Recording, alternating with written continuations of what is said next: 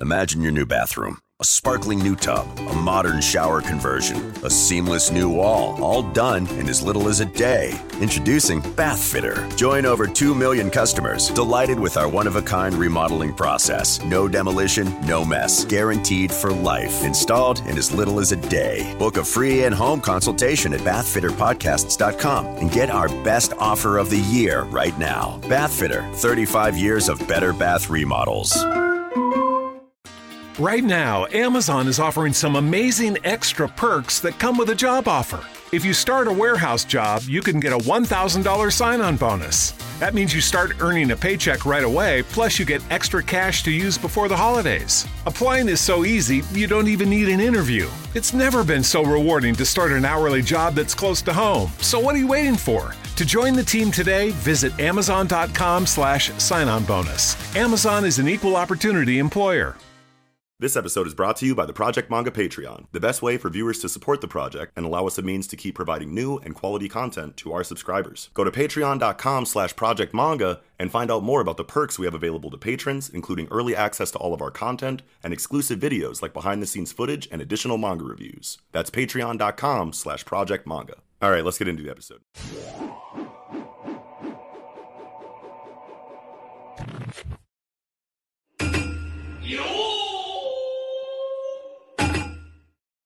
Imagine your new bathroom. A sparkling new tub, a modern shower conversion, a seamless new wall, all done in as little as a day. Introducing Bath Fitter. Join over 2 million customers delighted with our one-of-a-kind remodeling process. No demolition, no mess. Guaranteed for life. Installed in as little as a day. Book a free in-home consultation at bathfitterpodcasts.com and get our best offer of the year right now. Bath Fitter, 35 years of better bath remodels. Membership fees apply after free trial. Cancel anytime. Can I be real with you for a second? That goal you have to exercise and eat better, you really can do it, but nobody is going to do it for you. Nobody is going to push you out of bed to work out. Nobody is going to make you eat better. But here's the thing. Nobody has to, because you can do it if you have the right tools and a community that cares about helping you get results. And that's us, Beachbody. 2.5 million people, each doing the Beachbody program that fits our own goals. Over 80 to choose from, some that take just 20 minutes a day. Nutrition plans that teach you how to eat healthy and still enjoy food. What we all have in common is we know it's not easy, so we help each other. It's as convenient as your TV or laptop, but you need to decide that you're worth it. That's why I'm inviting you to try our amazing Beachbody fitness and nutrition programs. Let us help you succeed. Here's how. Go to beachbody.com to claim your free membership and start feeling great.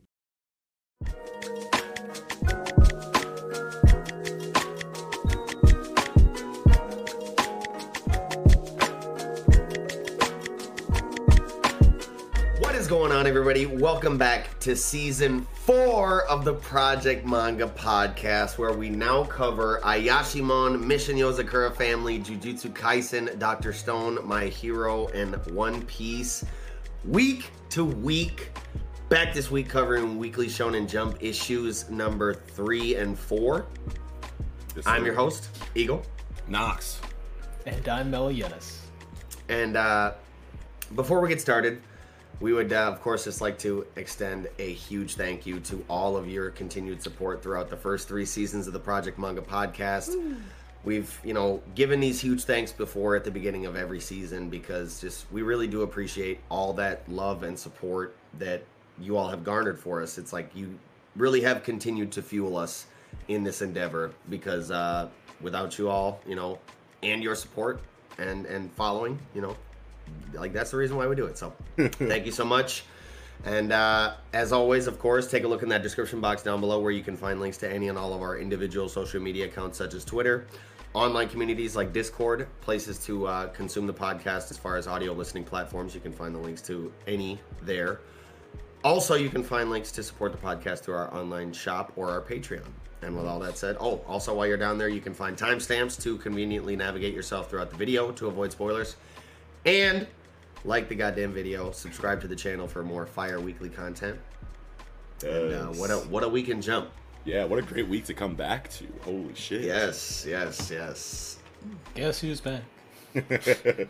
Back again. Well, with that said, let's jump right into it. Yeah. Ayashimon. Oh, and we're switching up the coverage order, just, for those who care. We're going to be going from least amount of chapters to most amount of chapters now, going forward. So, beginning with Ayashimon, chapter 6. Yes. Do not say his name. Such a good chapter. I feel like the last couple of chapters of Ayashimon have introduced a couple really cool things in the series. Yeah. Like, whereas like before, chapter 5, it was kind of just like learning about a little bit more about the world with each chapter, but really focusing just on Maruo and always forget her name. I'm gonna have it memorized pretty soon, but Maruo and the Deuteragonist, their relationship and like them kind of like going through their little hijinks from chapter to chapter as we learn about the world. But chapter 5 and 6 really gave us some cool concepts that let us know that this is going to be something that we're going to have a lot to talk about each week, especially if they're going to just keep introducing new characters and concepts the way they have the last couple of chapters. We got like the Bureau of like Public Safety or whatever. The Public Safety. Yeah. They called themselves Omyo Bureau. So they're like Omyoji sorcerers, like humans. Yes. Oh, wow. Yeah, so they're not Ayashimon. They're just like regular people that have like dipped into a secondary power system of some kind, using Shikigami to kind of, keep them on par with the Ayashimon so that they can keep them in check. You know what I mean? And because I was wondering in the, when the first chapter came out, once we got the information about how there was some kind of, agreement that humans and, Ayashimon have, I was like, well, what's stopping the Ayashimon from just saying fuck it and doing whatever they want? Yeah, you know what I mean? There has to be some raw ass public safety motherfuckers. Yeah, there had to be some kind of, balance there, and we're starting to find out what it is. I really like that parallel though, because it's like, because for me, like reading about like the Yakuza and how in like a modern world they don't really function in the world, and like this has been expressed in like through like My Hero Academia and stuff, where they're like, hey, this is an old style of thing. We can't get rid of crime completely, but we can give it a small area within it to work and have sort of like a sanctioned black market area. Yeah. Right? And like I like that parallel with the Ayashimon creatures, the yokai, because like we live in a world where like spirituality is effectively dead. Yeah. Like, for real. Belief in the supernatural is very niche, and I like those kind of like parallels in there, especially now that we've added the Omyo Bureau and the form of public safety. Yeah. So like I was like, dang, that's pretty solid. Yeah. I really I don't know. I feel a lot of reminiscence in the art, obviously from like Jigo Karaku, Of course. and even in the character designs, like on page 4 in the top panel that we get of Dopo. Dopo, yeah. I was just getting like big fucking Chobe vibes, dude. Like with his fucking, just with his character design and the way he looks, his like maniacal kind of batshit insane. I don't know. Kind of glance, whatever it's called. Yeah. I just love seeing that reminiscence in the art from like Jigo Karaku, like obviously because it's Yuji Kaku. Yeah. And that just, it feels so good to me, man. Yeah, I love seeing his art, on a consistent, weekly basis again. And the character designs are still just as good, even though we're in a completely different time period in this story. Even in some of like the grotesque like backgrounds on like the double spread on page 6 and 7, where we get all the artistic, torture creations of torture for the Ayashimon that he fucking has disliked over the years or whatever, who have wronged him. Yeah. Brutal stuff. That also was kind of really Jigo Karaku-esque, like, Yeah. And I like how we're like not, he's not really straying away from the darkness or the more macabre themes just because he's in, the mainline magazine to Jump and not Jump Plus. If anything, this feels a little bit darker than a lot of them. Yeah, I mean, the only thing he's really strayed away from, I would say, is kind of the more explicit kind of, Oh, sure. There was like, if I recall correctly, there was kind of a little bit of nudity at some places, or we got titties on the cover page right here on his little drawing. We got some nipple action going on in this painting that he did. Well, that's a little different. Yeah, than, like, definitely different. You know. It's not like a full blown sex scene. Bochu jutsu. It's nothing like that. Yeah, bacho jutsu. Yeah, we don't have any of that going on yet, but we got that really late in in Jigo Kuraku anyway. That wasn't in. We didn't start talking about Bochu jutsu until like 30 to 50. I thought there was some explicit scenes with what's her name, the main female character. Sagiri. Yeah, there was some imagery that showed her like naked sometimes. Yeah. I wonder. Not anything too crazy. There wasn't any like berserk rape scene, nothing like that. Nothing like that. Absolutely not. Even though it was in like a Jump Plus arm of things where you can take things, like to the envelope a little bit more. Further, yeah. Jigo Kuraku never really needed to do that, but But I appreciate that, to be honest. for sure. But yeah, man, like this is shaping up to be just as successful, as Jigo Kuraku, if not more, because it's in the mainline magazine. And I think that Yuji Kaku has a really good idea of how this series is going to go. Nothing really feels too awkward in the beginning, which is where it usually would. You know what I mean? Like, if you look at the history of things that have kind of been axed by chapter 6, 7, or even earlier, you'll start to feel those axy vibes, you know what I mean? And I just don't feel any inside of Ayashimon, and especially after these last 2 chapters, there's like some really interesting shit going on that I think will keep people coming back week to week, just because of that mysterious element. Yeah. The fact that they brought Yuji Kaku into the mainline magazine maybe is a good sign for the future, that they're maybe starting to lean towards the less generic or typical shonen aspects of storytelling, and maybe starting to lean into the more darker aspects and shit, because you've been seeing that. I feel like shit. Look at Jujutsu Kaisen, look at fucking Chainsaw Man. Some of them, a couple here and there, but like, I mean, I feel like this series already in the first 6 chapters has kind of really been pushing the envelope of what people see in the mainline magazine, as far as like the grotesque imagery, the like violent imagery, splattering people's domes, fucking like all kinds of crazy shit. Like you see a little bit of some of that kind of stuff in like Jujutsu Kaisen, but it's not, I don't know, nearly as like kind of gory, I want to say, as it has been in this. Sure. Maybe I'm wrong. Maybe I'm not recalling some of the gory moments in. I know Chainsaw Man was really gory at times. Big on a that. lot of but and that was just kind of part of the theme at times, with like the big what the fuck was the giant like baby face devil with the gut tornado on the outside? Typhoon. Typhoon. Yeah. All the guts around on the outside. Like, that was really just part of some of the grotesque imagery of that. One. But that was I think Ayashimon is a good example of what you're talking about right now. Now we just have so many examples Jujutsu, that kind of prove your Chainsaw, point. Yeah, exactly. I feel like they balance it off by having so many of like the prevailing like classic shonen stuff, like Don Don Don and Black Clover, and then they have like really goofy stuff like Help Me Roboco, Sakamoto Days. So they have a lot of gag stuff. Hey, I hear a lot of good stuff about Sakamoto Days, though. It's pretty good. I like it. It also gets today on stream they were telling me to read it. Yeah, it also gets a little dark too. So like it dips in, but it's mostly like some gag stuff, and it's been doing some like high impact action stuff. So that's been cool. It's a nice little balance. It flips back and forth. We'll see if it kind of follows into the same traps as Mashal. Yeah. Okay. But because it's grounded in a pseudo reality, it probably won't have those same problems. Yeah.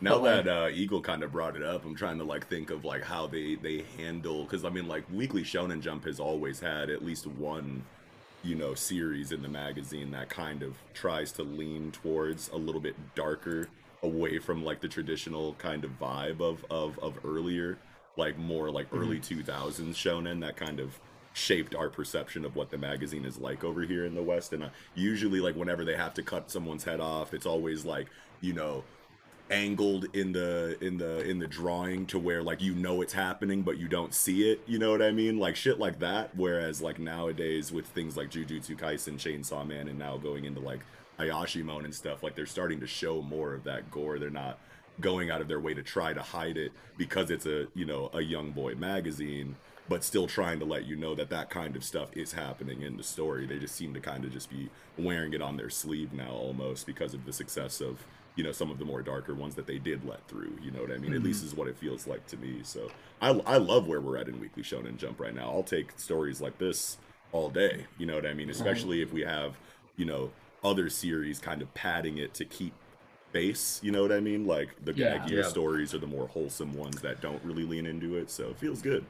I feel like My Hero almost works as a hybrid in that sense where, like, while staying true to some of the really mainline and thematically regular concepts and within shonen, like, it does really try and push the envelope also in some areas where it dabbles in some of those darker themes, darker, like, you know, especially social motivations, socially, social anxiety wise, like social angst, teen angst, stuff like that. Plus you get a lot of like horror imagery almost, you know, in My Hero Academia that kind of like fills that gap a little bit. Like it might not be crazy grotesque stuff like all the time. I mean, like coming out of Shigaraki versus Star and Stripe, I mean, he was pretty much a zombie that entire fight and it looked really crazy. But a lot of the other times, it's just really high, detailed, scary faces, you know, a lot, you know, inside of My Hero Academia that kind of gives it that vibe without taking it there. You know what I mean? Oh, yeah. Honestly, something that I've noticed, not necessarily true in Chainsaw Man, but typically for like Jujutsu Kaisen and especially for Ayashimon, all the grotesque violence is done to yokai. Like non-humans, right? And so far, that's kind of been the thing that they've kind of like avoided mostly. So like, they're, you know, maintaining the idea of sanctity of life, and these are monsters, so it's okay for you to, you know, have bad things happen to them. Yeah, that's easy. Like if it's a robot, tear it apart. If it's a, you know, a monster or even just like an enemy that deserves it, fuck them up. You know what I mean? Like, even if they're human, almost, if they're just that detestable, you might be able to get away with some gore against characters like that. You know what I mean? But I mean, like, you never know with Ayashimon, man, because it's like we got information, I think, in this chapter that it's like totally okay to kill Ayashimon because they'll stay alive and their spirit will live on. Like, you don't have to, you probably just have to completely outside of the duel anyway. Outside of the if you kill them outside of the one-on-one, their body like turns to cash, and then their spirit like goes dormant for 99 years, and then they can take another vessel. Which like feels like Jujutsu Kaisen inside of like curses too a little bit. I think that they say that in Jujutsu Kaisen, like after Jogo and the Curse family dies, that they say, "Oh, it's all good. We'll meet up in 100 years again." You know what I mean, or whatever they say in there. So that's cool. I do like that idea because it's like like 99 years, and then it transitions to 100. Like the idea of like 3 being a very core prime number, as well, like 3 digits. That's cool. Like I like the idea of reincarnation for bad guys. But that's why in this chapter, when they were kind of in the 1v1, and then Buddy got like just or not in this chapter, I think it might have been last chapter. The prior one. The prior one. They were in the 1v1, and Buddy just got like crushed by the fucking stone when the thing fell. And they were like, oh shit, his body turned to money. I guess he's dead now. You know what I'm saying? Like, dude, see you in 99 years, bro. Dude, you know? I'll pour one out, but your corpse is going to pay for it. You know? Hey, grab that, go buy some more booze for the boss. Hey, boss. Yeah, right, boss? You're the boss now. You the boss now. Yeah, what's up? Maybe if we suck up to the boss now, they're all just like, more. Y'all are some fucking crazy shady motherfuckers, man. Some flaky motherfuckers, bro. Right. And he's like, no, we're demons. This is our nature. No, going back into like the actual events of the chapter, though, I love how it starts off with Hashishime, like kind of being taken captive by this guy. Lets you know, like, I think this is a great introduction for Doppo, actually, because one, we're already kind of... Why has he got my girl hemmed up like with her shirt open, like? Chill out, bro. Like, I guess I didn't even really notice that. But it's definitely what's going on there. I wonder why that is. I feel like... Close my girl's shirt up, man. Yeah. What you doing?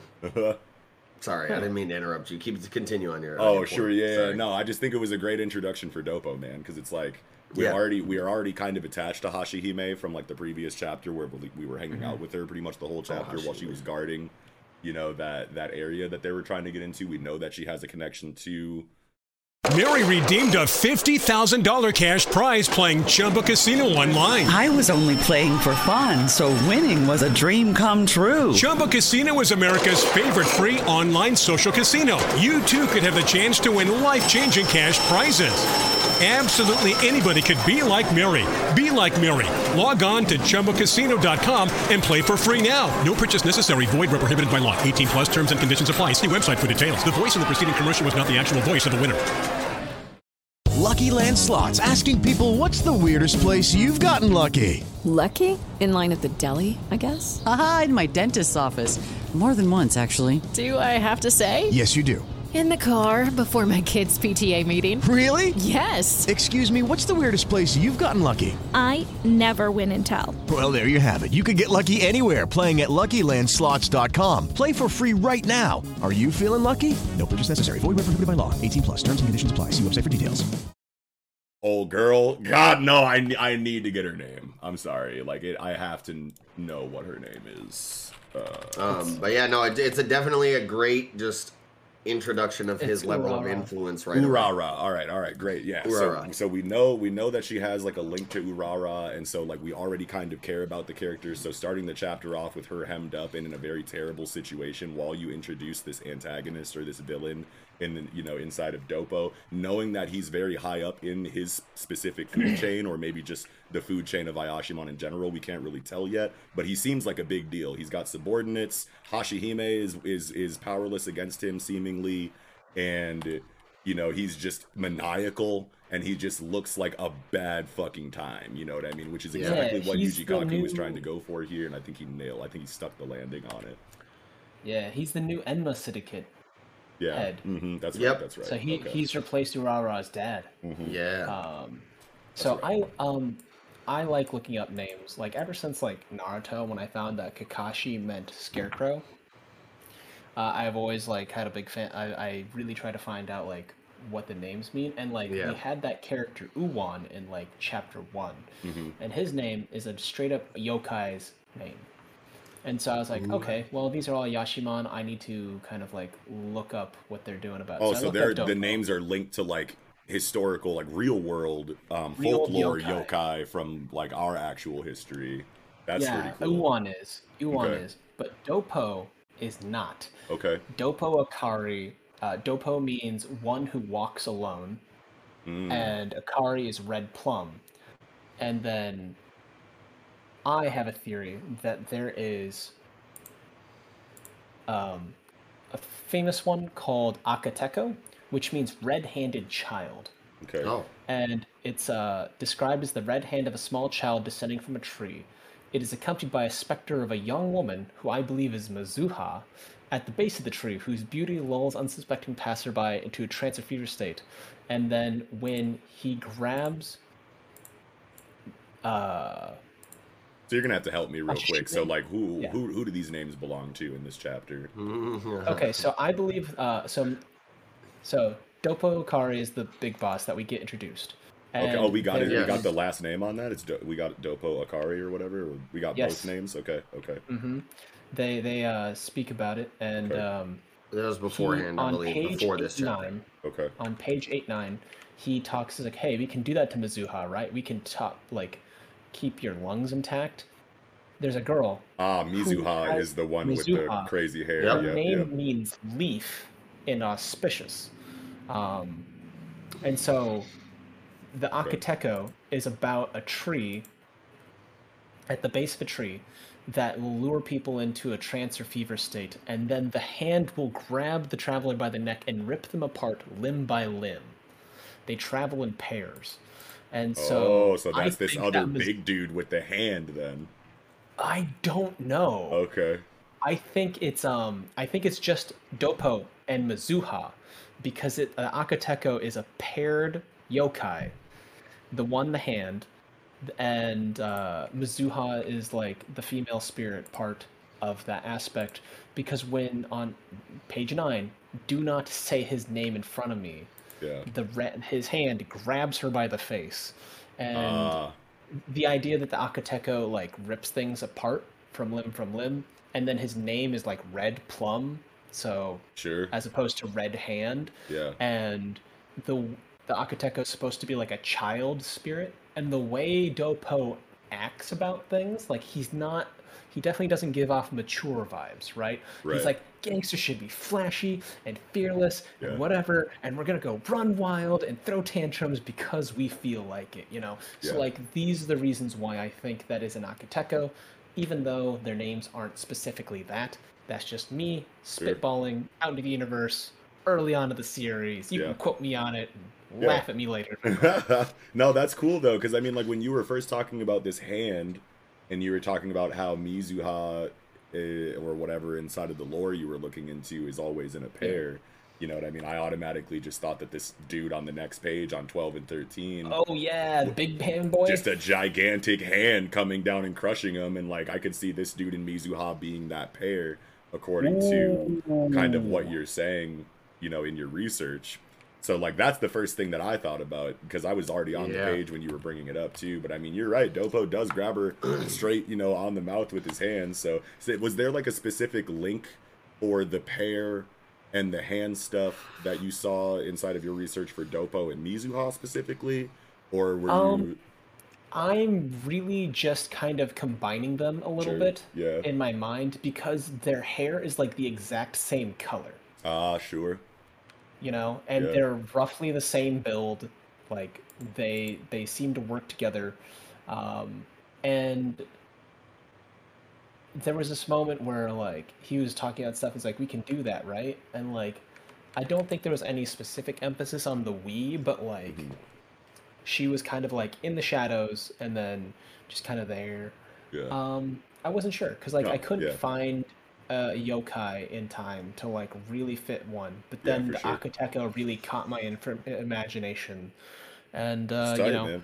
I saw clues where there might be them, and it made sense in the end. You know, I convinced myself. I definitely like where you're going with it. And like this is the kind of series where that doesn't feel like you're reading too much into things. Like Yuji Kaku is known from Jigo Karaku for doing research like that and incorporating it into his narrative, you know what I mean? So you get all kinds of symbolism and all kinds of, you know, links back to historical, you know, folklore and things like that. So it's definitely not outside of the realm of possibility for a writer like Yuji Kaku. So that's a really cool. They both have hair in their eyes too, like specifically. Sure. Yeah, absolutely. Ooh, I can't wait till we get a little bit more on that, bro, because if that does end up being a thing and we get that confirmation, then that's just going to make looking deeper into the series feel that much better in the future, because we'll have evidence of that being a thing, you know what I mean? So like I'm excited for that. But I thought it was so tight how while he's like kind of making his statement, you know, and threatening to start torturing Hashihime with this, after this like amazing kind of like monologue about how like Ayashimon don't fear the same things that regular people fear, or that the audience would fear, because they're effectively immortal almost, you know, to a certain degree. So like, how do you scare them? And he really painted that picture so well for Hashihime, and the reaction that we get on like page 8 of her heart, you know, beating and her sweating and shaking and trembling really sold that. And then it goes into the public safety dude pulling up and freezing everybody again except for Dopo. And that's just always a cold entrance when it's just freeze. And then he's like, "Hey, what's going on? I got a subpoena," or whatever the fuck it is, you know. Mizuha broke free of the freeze though too. That's right. First. Yeah, that's she right. She broke out first. Yeah, and that was really cool too, because I thought that was like when the first time that kind of happened, and like everybody was under the effect and there was just no breaking out of it. It really set the precedent that these public safety guys are wildly powerful, and that's going to be like a huge hurdle that has to be overcame in some kind of way that it doesn't seem like Maruo has the strength to just punch out of. So like that was really interesting to get last chapter, and then in this chapter when he comes here again and does the same thing and it seems just as effective, but then his subordinates start breaking out one by one and he seems really surprised, like you're not supposed to be able to do that, or at least it's very rare. So already we're getting these crazy, you know, power level kind of establishing, you know, things inside of characters away from Maruo, you know what I mean? So like that's really interesting as well in this chapter. Yeah. oh man, the dude with the big hand comes down and crushes him, and I was like, because like you see, he's literally just like literally scrunched. Right, and I was like, oh my god, but then it was like a substitution jutsu or some shit. And he like Shikigami. Yeah, he like left a little like paper thing there, you know, or whatever. But I wonder why it showed him actually getting crushed that way. Is that just for us? Or is that like... Mary redeemed a $50,000 cash prize playing Chumba Casino online. I was only playing for fun, so winning was a dream come true. Chumba Casino is America's favorite free online social casino. You too could have the chance to win life-changing cash prizes. Absolutely anybody could be like Mary. Be like Mary. Log on to ChumbaCasino.com and play for free now. No purchase necessary. Void where prohibited by law. 18 plus terms and conditions apply. See website for details. The voice in the preceding commercial was not the actual voice of the winner. With Black Friday savings at the Home Depot, you'll find top brand kitchen appliances with innovative features that can do more, so your holidays can be more. Ovens with built-in air fryers for baking the perfect cookies. Dishwashers with smart tech to clean everything from bakeware to festive mugs. And high-capacity refrigerators to keep leftovers fresh.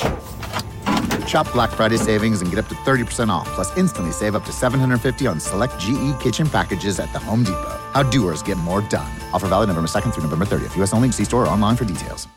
What actually happened, and then this Shikigami has like another kind of level to it, to where I don't even know how to explain it. I guess I just assume... like a ninth life kind of thing, where it's just like, well, I'm dead, and then I magically like respawn at wherever I placed a different thing. I don't know, but like I feel like it had enough. Like the Shikigami is a good enough copy of a person that it has blood and guts and then disappears. I feel like maybe it is some type of rebirth technique, because the thing you see in the crater is shaped like an angel, and you get not like these speed lines going up, but like almost on page 12, the middle panel of the crush, you get like this thing going up out of his body, almost like a new, soul or vessel. I just figured that was like the motion of the hand coming down. I didn't think that was going up. I figured it was just going down. I thought that was a downward. I thought maybe it was kind of. It could be, yeah. You really never know. That's definitely like a new thought. You know what I mean? That I hadn't like considered, especially because you have this paper that definitely is shaped like an angel, at least to my eyes. That makes sense. Yeah.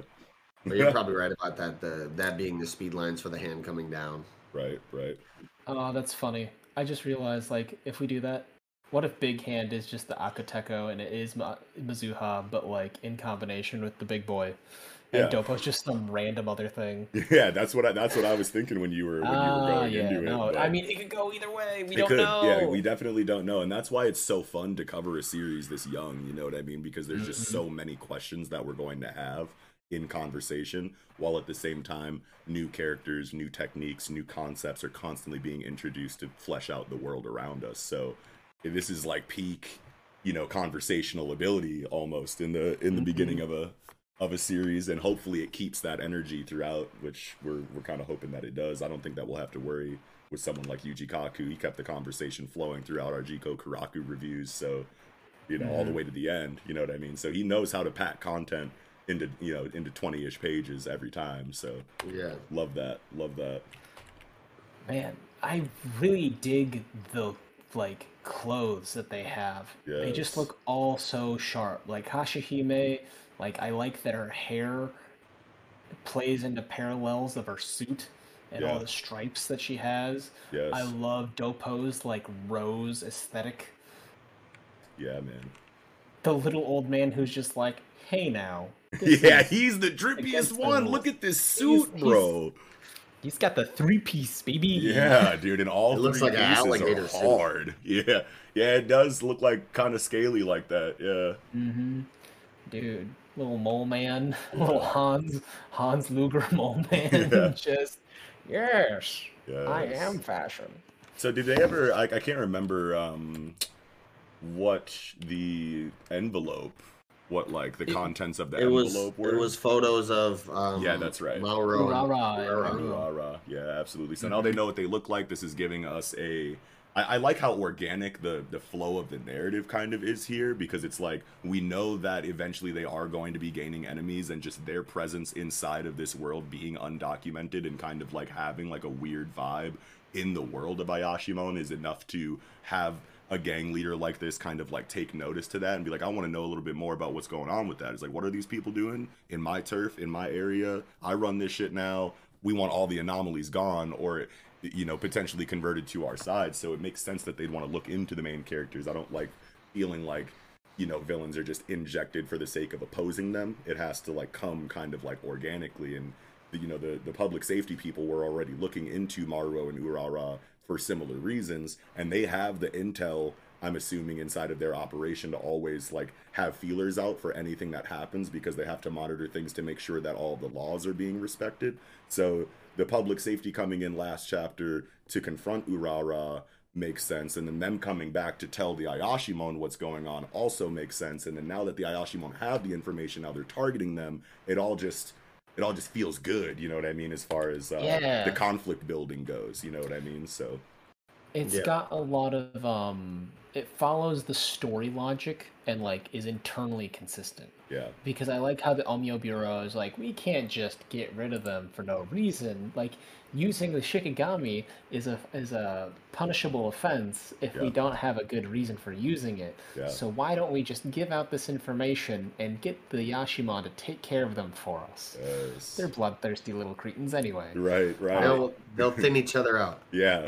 It kind of is like one of those situations where it feels like everybody sucks. You know what I mean? Like there's no, like nothing feels like they're trying to introduce any kind of like altruistic themes. Yeah. Or Except for Maruo. Yeah, Maruo is just like young, dumb, naive, like, and he'll probably be the vehicle for like any kind of remotely positive, aspects of the story. But other than that, like everybody seems to just be a different kind of shitty, which is like always cool. Yeah. I like that one where it's just like, in a world of bad apples, the Maruo just kind of stands above, dumb as hell, and ready to fight. Yeah. And I love how he goes into, Doppo thinking about the other areas of Ayashimon factions, and like we're really getting kind of like a hierarchy of maybe not hierarchy, but just like an establishing of rivalries inside of different gangs inside of Ayashimon, and like how that's going to create conflict, because it's not always just going to be Maruo versus whoever. You also have in the background, maybe the B-Stars don't like, the Todoroki Alliance. Maybe, whatever combination of it that it is, we'll probably get multiple kinds of conflicts in different forms outside of just whoever is opposing Maruo at any point in time. So like that's really cool to think about too, is that it's going to really feel like internal clan politics, you know what I mean? Something akin to like the Breaker inside of like the way that schools kind of war with each other and have beef and histories with each other that go back however long. That's always really interesting for world building and just like tension in general, because you never know who could show up for whatever reason. You know what I mean? If Maruo's going up against like the B-Stars Club or whatever for whatever reason, and then he's on his back foot or something, and then the Todoroki Alliance pulls up because they heard that the B-Stars people were fucking around in this area and it's just convenient like that, that's going to feel a lot better than just last minute saves for random reasons. You know what I mean? Like as long as it links back to some kind of historical beef or some kind of history related storytelling for the characters involved, then that's always going to feel better than just, oh man, you showed up at the nick of time just because you happened to be walking down the street and I needed your help. You know what I mean? It's just things like that that it seems to be kind of setting up that I'm like really excited for. I think I really like that there's 5 main gangs, which includes public safety. So there's the human, classical, corrupt cops section. Yeah. There's the B-Stars, which is going to be like, pretty boy swag, kind of like hosts club, if any of our listeners have read Shinjuku Swan, you guys know exactly what kind of like Yakuza gangsters I'm thinking of when I think of the B-Stars. The Todoroki Alliance to me screams like motorcycle gang for some reason. It feels like that to me too. Yeah, like old school, like just giant pompadour fucking yes. Motorcycle club, Tokyo Manji Revenger style. Yeah. And then Corey Hotels just seems like the classic, like, we have money, we have hotels, our hotels are bugged, we blackmail the shit out of people having affairs. Classic mafia shit. Stuff. Yeah. Where it's like, it feels like that. And then Enma Syndicate is like the classic gangster. They're just like, all right, cool, we do protection rackets, you gotta respect us, you gotta fear us, you know, that kind of thing. Yeah. So I like there's 5 factions, lots of interactions. You can definitely get like enemy of my enemy is my friend. I was literally just gonna say that enemy of my enemy. The Corey Hotels guy looks like a combination of Draken and Kisaki. Oh damn, yeah, dude. Wow, that's a great amalgam. Yeah, wow. Mm-hmm. Oh man, I'm really excited about that. And I like that they're like, hey, you know what? We were given this information, but I'm gonna make it look like it's my idea. Yeah. Yeah, straight up. It's like tells you so much about the character too. Whenever you get shit like that, it's like narcissism, fucking just straight up like psychopathy, psycho. Yeah, like it's shit like very that. Insanity, psychological, the like, interactions with this one. Yeah, you know, like I feel like we just learned so much about him in one chapter without it feeling too densely focused on Dopo specifically, which finding that balance in like an introduction is just so fire too, because it's like we got a lot of world building and a lot of like outside of Dopo stuff to think about and chew on in this chapter too, but just also just a brilliant introduction for his character. Like I'm already worried as shit about him and also wildly interested to learn more about him at the same time. So yeah, stuck the landing. Dopo, I liked Dopo's interrogation style and the fact that he just acted as if they were already guilty and he knew everything. Yeah. Right? Psychopathic. Like that's the fucking way that's that a I wanted to really good way of like getting under their skin and just like, I don't know if he actually has like a supernatural ability to detect lies or if he's just bluffing the entire time. Oh damn, that's a good question too.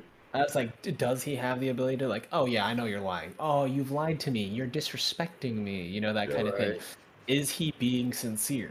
Or maybe it's just like, you know, a while, you know, like just assumptions because you're in my dome. I've already taken, you know, I've already went out of my way to gather you and bring you here because I felt something is off and now you're not giving me the information I think you have. So I'm just automatically going to call you a liar because like I'm right about everything that I think is true. Yeah. It could be that or not, or just like I made my decisions about this entire situation. What you tell me is actually unimportant unless it benefits me. Exactly. I'm just like, what are you, dude? I don't know. I love it, man. I can't wait. I can't wait for the continuation of this series, bro. It's like the first thing I read every week now. Just because I'm like that ready to see what it has to offer. You know what I mean? It's man, I'm waiting for chapter 10. I want to see how it pops off by then. Like by the end of the first volume type shit? Yeah, I want to see the end of the volume. I want to see where we're sitting at because you know what? In my experience doing like the little book clubs with you recently, like the end of the first volume is like usually such a banger cliffhanger. Yes. Yeah. And I'm just like, I want to see that. Then I'll be like, my first course is complete. Yes. Hell yeah, man. I don't think I had anything else for Ayashimon this week, though. I think that's about all I had as well. Nice chunky combo, yeah. Well, with that, I think we can go ahead and jump into our kind of introductory general coverage on Mission Yozakura Family. So, it'll just be kind of a general discussion on how we feel about the series overall. Holistically. As a whole. So, yeah. With that being said, how do you guys feel about Mission Yozakura Family, man? I fucking love Mission Yozakura Family, dude. I'm so glad this is on the lineup right now. I feel like this is, like, one of my favorite things that I'm reading now. And it could be just, like, the recency of me catching up to it, like, super recently. But I'm loving everything that it's doing, man. Like, characters, art, action, themes, everything is has a lot going for it that's going really well. Like I think it's right up there with My Hero Academia and what you were talking about in the previous segment, where it covers a lot of like goofy moments but also covers a lot of dark, sinister stuff. It touches on body horror without getting too explicit. It's kind of like an emotional all-rounder like My Hero, where it's like, yeah, it'll make you sad, it'll make you happy, it'll go, aw, sweet, adorable, and also like, oh, that's gruesome. They're like, oh shit, oh shit, things are heating up, escalating. So like, I feel like it's hitting that nice prime middle mark that like Shonen Jump is trying to like maintain within its equilibrium. Like I would say those two series are like dead center. Whereas like a Yashima and Chainsaw Man are gonna be on like the far right, heavy grotesquerie, and on our like left hand, you know, we have like Mashal and like Black Clover and like Help Me Roboco, right? Yeah. Where it's a little goofier. Right. I think the themes are balanced like beautifully inside of Mission Yozakura Family, because like you get a lot of the slice of life, you know, mixed in with like international super spy action shit, you know what I mean? So like usually I think it's a good combination how balanced it is on those two fronts, because one, it's a story about family, and I think that they nail that out of the park, especially in the beginning of the series where everything is very you know, I don't want to say monster of the week, but it's like an entire story in one chapter. You know what I mean? Like depending on whatever they're trying to focus on, whether that's Taiyo specifically, Taiyo and Mutsumi, Taiyo and whatever combination of other siblings, you know, like where they follow them around for a day exclusively. Like all of that stuff works so well, because when it goes into the international super spy shit and you get all of this action and combat, the fact that it takes those breaks away from that to establish like slice of life character building, because that is one of the bigger strengths of slice of life stories, is that they're very character driven almost entirely, because it's focusing on the lives of people doing mundane things a lot of the time. So like when you get that kind of character work in a series that leans into action as much as this, it makes those high octane action moments hit a little bit harder than it would in other stories that don't take the time to dial it back and focus on the characters in more slice of life scenarios. You know what I mean? Like I feel like these characters feel so much realer, so much faster, you know, in a story like Mission Yozakura Family, because it is broken up that way. So I think that that's like an incredible balance on that front. I feel like something that lends to what you're talking about is the fact that it's like it's not so much monster of the week. It's like it works really well because it's more so like mission of the week, right?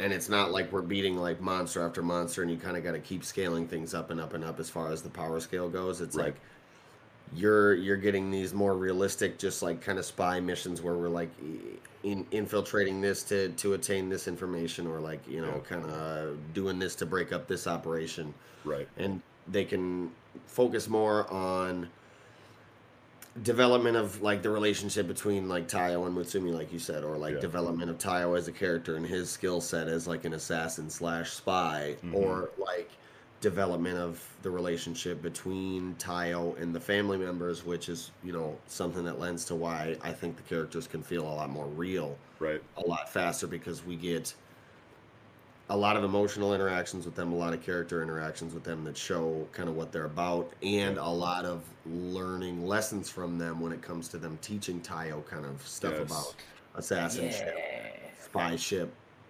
And we get those really cool slice of life elements where, you know, the development of the relationship, the marriage, kind of both of their devotion to it. We get some really cute moments like the mission where they're going to the theme park. And Taiyo's like, fuck, I'm the one that's standing out here, I'm all alone, and all of a sudden Mutsumi pops up like, sorry, they were the line was long.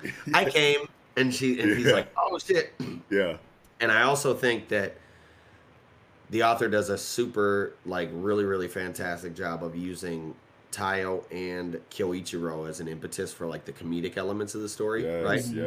Because, and it feels really organic, because Taiyo, the way it's utilized with him is like just the perspective of a regular person, fish out of water is fun. Getting thrown into this spy lifestyle, having to adjust and learn in it, and like the tasks he's confronted with, and he'll just be like, ugh! Or like, or when they go into the black market area under the mall, and he's like creeping out of the elevator, like, it's sketchy as fuck down here. What the fuck, yo? And like, just that kind of shit. And then Kyoichiro, when you get moments of like when Taiyo was getting the the black tea behind everyone's back. Like Mutsumi and Ayako thought that he was cheating. Yeah, that was so good. Oh my god. Kyoichiro was like about to murder him, and then it was like revealed by the two that came in that he was doing the whole plot to get the black tea behind Kyoichiro's back because he wouldn't drink it if he knew it was from him, and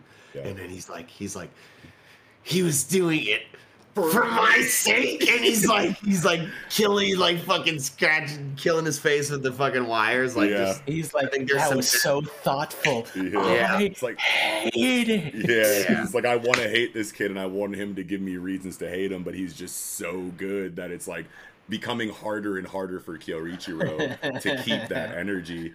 But another thing that comedic elements. Well, and the last thing really is just like another. Just really organic comedic moments between the family members that feel really, really natural, like something that would happen between a family.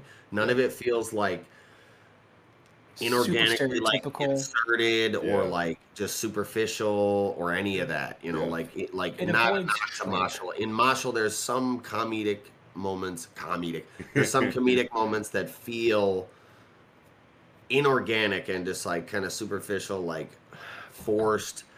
So far, for me at least, in Yozakura Family, none of the comedic moments have felt inorganic or forced at all. They all feel supernatural, super right. It feels like they're based on real people with actual personalities, like people that the mangaka knows. You know what I mean? And I love when they can make it feel that way. You know what I mean? And the spy shit doesn't always have to be one thing that I wanted to just say that I'm really impressed with inside of Mission Yozakura Family is that when it is going into heavy action, high octane spy shit, that makes sense there, obviously, because that's just the job. But when it dials it back for more slice of life things, it's not completely separated from the spy world, just so that you can have wholesome family storytelling. The creator Gondaira found a really great way to weave the spy shit into the mundanity as well. Like they'll be doing completely like not action related things and family building, character building things, but are always have their spy skills, right there being used in those moments too, like for trivial day-to-day things, you know what I mean? So you never forget they're spies, but it's not always action, you know what I mean, when they have to be spies, you know what I mean? So it keeps like everything elevated and everything is focused on, like you never veer too far away from any certain theme, you know what I mean, or anything like that. None of the themes take away from others. The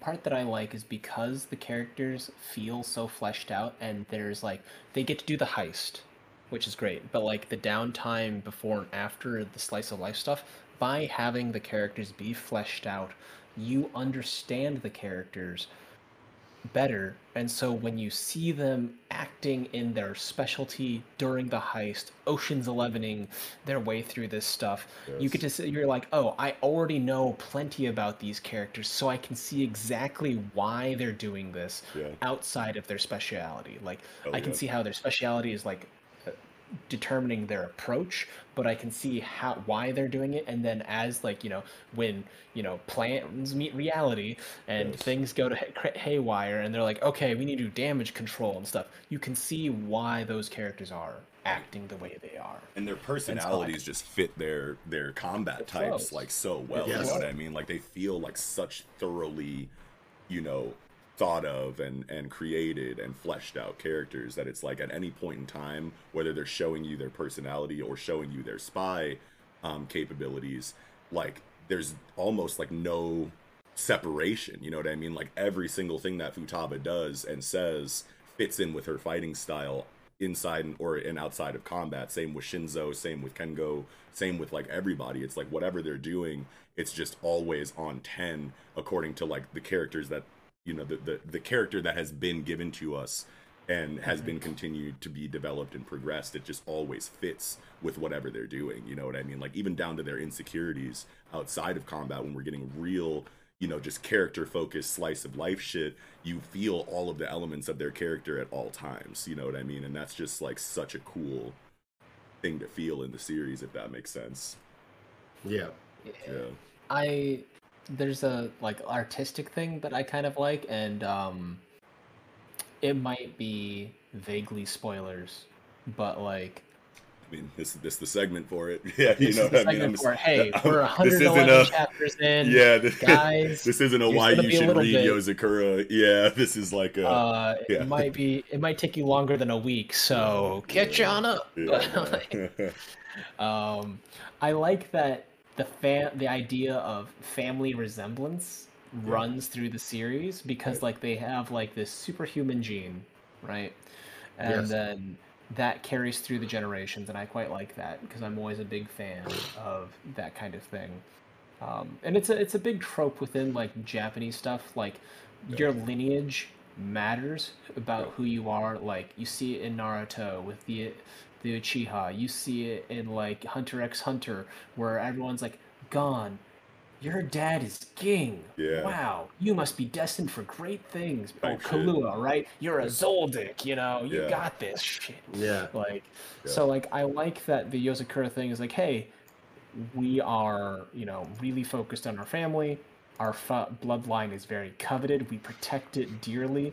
And then in addition to it, characters resemble characters. So like if you take a look at some like old ancestors, one looks exactly like Kengo, but a woman. Right.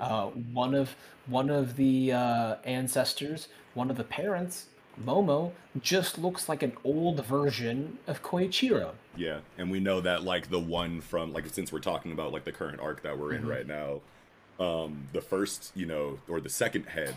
You have Tsubomi as like the first head, then the second head was the one that resembled Futaba a great deal, and even like was the one that we found out like kind of cultivated her fighting style using Aiki.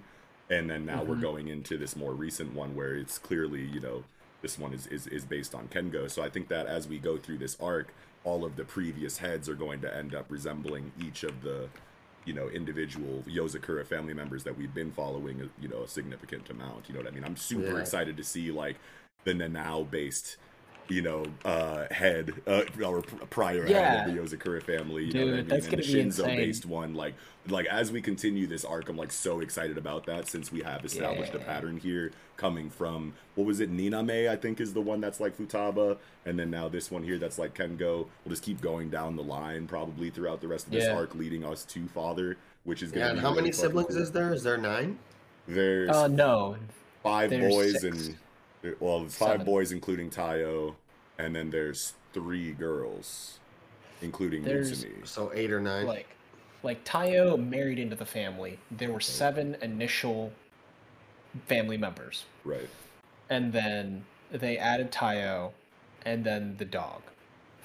And Goliath. And now then we have the little, and the pseudo daughter. Yeah. Between the married couple, because they are still children. It's just Ayaka is like the maid chick, right? Yeah. Oh god, she's oof. Yeah, she's fucking spoilers. wild. People be crazy in this series. Yeah, straight up. So who's you guys' They go favorite sibling? wild. Who's your guys' favorite sibling, do you think? Oh, you know what? I really like Shinzo, to be honest. And Nanao. Nice. Nanao, Shinzo are probably like my top 2. Hell yeah. Because I like Nanao's style, and I just like the silly bucket head with the drawing face on it, and like just like how kind of like pure he is, despite how grotesque everything else about them is. Right. And then for me, Shinzo, the idea like he's like this tough macho, knows how to use weapons, but it all stems from like this crybaby phase he has as a child, and I think that's the hilarious subversion of that trope. Yes. So those are my 2 favorite members of the family. Yeah, hell yeah. What about you, Eagle? I would have to say Shion, because she's like a hacker, kind of techie gamer chick, you know what I'm saying? You like them nerdy, don't you? Gotta love that, you know what I'm saying? Yeah. But other than that, I'd have to say probably Futaba, just because she's got the Aikido martial arts vibes, you know what I'm saying? Goki Shibukawa from fucking Baki, you know what I'm saying? Yeah. I mean, she reminds me mostly of like Biscuit Kruger from Hunter x Hunter. Yeah, obviously like aesthetically, but the fighting style. Even inside that, I mean, she's got the hands. Nah, because Biscuit is Biscuit more will just like fight hands. you like that too. The Aikido is Goki Shibukawa. Oh, sure.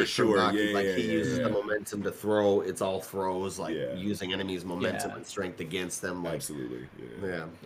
I think that Nox and I were just talking about like general combat ability. We're like, we were for a look at you second. in your frilly dress kicking everyone's ass. I feel like everybody inside of the family has that, like, kind of hidden side to themselves that is, like, not apparent from the surface. Like, obviously, Futaba is one of the older ones, and you couldn't tell because she has, like, a 12-year-old's body, basically. And then on top of that, she's a gangster with the hands, which you just don't automatically assume from a character design like that. She's designed to look dainty, Yeah, exactly. Shinzo's, like, of the same, kind of vein on the opposite side of things, where, he's big and swollen, looks menacing, but is, like, a teddy bear, like, or softer than that. Is it Nanao the youngest? Nanao is the youngest, but he's the biggest. Yeah, type shit. He's the biggest guy. Yeah, and Kengo is just like Japanese Roger from American Dad, basically, which is like, I just love that about him. He's like, personality and his skill set is just like, screams Roger from American Dad to me. Fucking love that. I'm just waiting for him to be like, have a martini, and he's just like, I do what I want.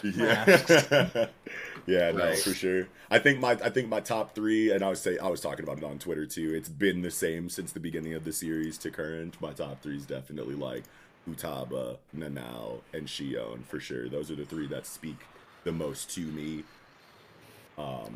And they've gotten, like, everybody just gets, like, amazing focus, you know what I mean? And that just goes back to the slice of life aspect of it, where it goes into that, like, whole story in one chapter kind of flow, and they break it down, like, Taio's with Nanao this chapter, Taio's with, Shion this chapter, Taio's with Shinzo this chapter, and then you get those while it's leading into one of the multi-chapter story arcs, like the front lines or the hunt down father shit, you know what I mean? Like, any of the bigger arcs that have taken more than one chapter to kind of tell that story, it's always a buildup of individual, character building chapters, and just family building chapters, which it goes back to that, like, perfect narrative balance that I was talking about a little bit earlier, or perfect feeling rather.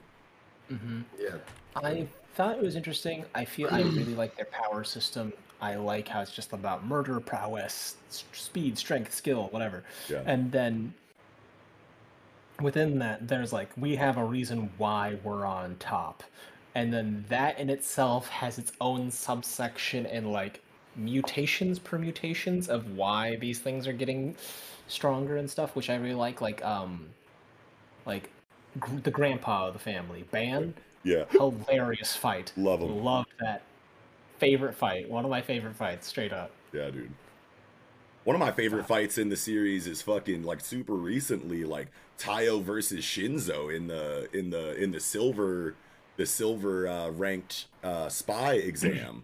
Like, just like low key, that was just like such a banger for me. So like good. the action, the art, the writing in that between like Shinzo and Taio, and just like how it links back to like how everyone tried to help him individually in the house to get ready for the silver rank exam. Like all that shit just hit so beautifully. It was so, it like jumped out at me because that was like the first leg of the exam. By the time we got to Kyorichiro, I had a really good idea of how the story was going to progress throughout the rest of the exam. But that first encounter, like I had no idea what was going to happen or how he was going to get through it or whatever, and they just painted that beautifully from start to finish in that first little encounter. I was just like, damn, this is tight. Yeah. Oh man, I really like that. Because the core focus is family, that the deadliest threats that they've encountered are also members of like their extended family. Yeah, for sure. Right? Like, I think that's really interesting because normally clans, like even in like Elusive Samurai, they're like, oh, you're part of our clan, the Nezumi clan. You need to, focus on their stuff, solidarity and stuff. Where I like the idea that like, what's the phrase? Like Taio and Mitsuki's bonds, Mitsumi's bonds, are really tight compared to like say her and like some of their extended family, and it reminds me of this saying that the water of the womb is thinner than the blood of the covenant, which is water is thicker than blood. Yeah. Or something like that. Yeah. Blood is thicker than water. It's the blood of the blood of the covenant. No, it's the blood of the covenant is thicker than the water of the womb. There and that's you go. To say that the bonds that you form on your own outside of your family can be thicker oftentimes than the bonds that you have with your family that you were born with. Right. You know, which oftentimes can be pretty thin. Right. And I speak from experience. I think it's really important that a series that is so like focused on family. Yeah, I butchered that. Yeah, no, for sure. But like, I like that saying. I like that focuses saying. on that. Yeah. And like does acknowledge the fact that like members of your own family will try to trip you up because because they believe they're right. Right. Period. Not that they're a fucker, not that they're like a bad person. It's just that they believe that they are right and they are getting in your way because of it. Right. And I like that. I think that's a nice, elegant undertone within the series. I like that it doesn't treat the whole Yozakura family as a monolith. Right. Because I feel like that's boring, because then it's just like, you know, it's that idea of like us versus them against the world, but like, what if it's us versus us? I like that. That for me, that's more interesting. Yes, absolutely. Yeah. I feel like we got to talk about Mutsumi really and Tayo's relationship too. Like, we have to focus on that just because I feel like that's like really well done. I'm not like really big into like romance series, so I don't have like, you know, a foundation of experience to kind of base this off of. But I guess one of the things that I'm kind of expecting, you know, in a shonen series that has like an intense romantic element, is that it wouldn't feel this balanced inside of the relationship, and it wouldn't feel, you know, like this you know, this good, you know, I guess is how I'm going to say it. You know, I'm expecting like damsel in distress, oh my god, save me because you're capable and I'm like really the only one without powers in the group, and I'm cute and I'm your wife and you have to protect me. Like Mutsumi has her own capabilities too, you know what I mean? Like they are more on, you know, obviously the less combative side and like less tailored to helping, you know, the rest of the team with their spy related, you know, abilities. But like she in her like administrative role can flip the script pretty easily from, you know, Tayo's girlfriend / wife to, you know, a competent area of this family, the 10th head of the family. family. Like you can feel that that regalness that she needs given her position, but like nothing seems to kind of like outweigh anything else inside of her character. Like she's definitely there and cute and like wife mode when she needs to be, but then she's also like, hey, these are my feelings, they matter, this is what I want to do. And she's very she feels very independent while being a part of such a big collective of characters, you know what I mean? So like that's awesome that it's achieved that kind of vibe, you know what I mean? I feel like emotional agency has been covered really well within their stuff. Yeah. Because, like, there were moments where Tayo was just like, we should do thing A. Yeah. And I think it's a good idea, but I don't want to do it if you don't want to do it. Like, hey, I want it. You seem to kind of want this thing, but I need you to tell me. Right. You want this. Yeah. Otherwise, whatever, we'll go with plan B, we'll go plan C. I'll think of plan D if I have to, okay? Right. Like, and so, like, I love that they're maintaining emotional agency and, like, checking in after a decision's been made and making sure that, like, what they're having is, like, an ongoing, enthusiastic yes. Yeah. And it goes both ways, too. Yeah, like, it's not just Tayo being, you know, dumb, you know, macho, meat-headed, you know, shonen protagonist, while, you know, the wife is like trying to just act like, you know, a wife or whatever. It's like Tayo helps Mutsumi physically and emotionally, and Mutsumi helps Tayo physically and emotionally. They care about each other's feelings, they care about each other's desires and wants, and they grow together. You can feel that growth together, you know, really strongly in the storytelling without feeling like it's taking away from any of the other themes that are equally established. You know what I mean? Everything just weaves together and fits together like a puzzle in the narrative. You know what I mean? While being able to focus on all of them. Up. What'd you say? It's like it's all incrementally leveling up. Yeah, exactly. You know what I mean? Like it's just like so cool how transparent the characters are. I feel like I know them so well in, you know, a little bit over 100 characters or a little bit over 100 chapters compared to other stories inside of this demographic with an ensemble cast that tries to get a whole bunch of focus, you know what I mean? Like it just fits so well inside of everything that it's trying to do.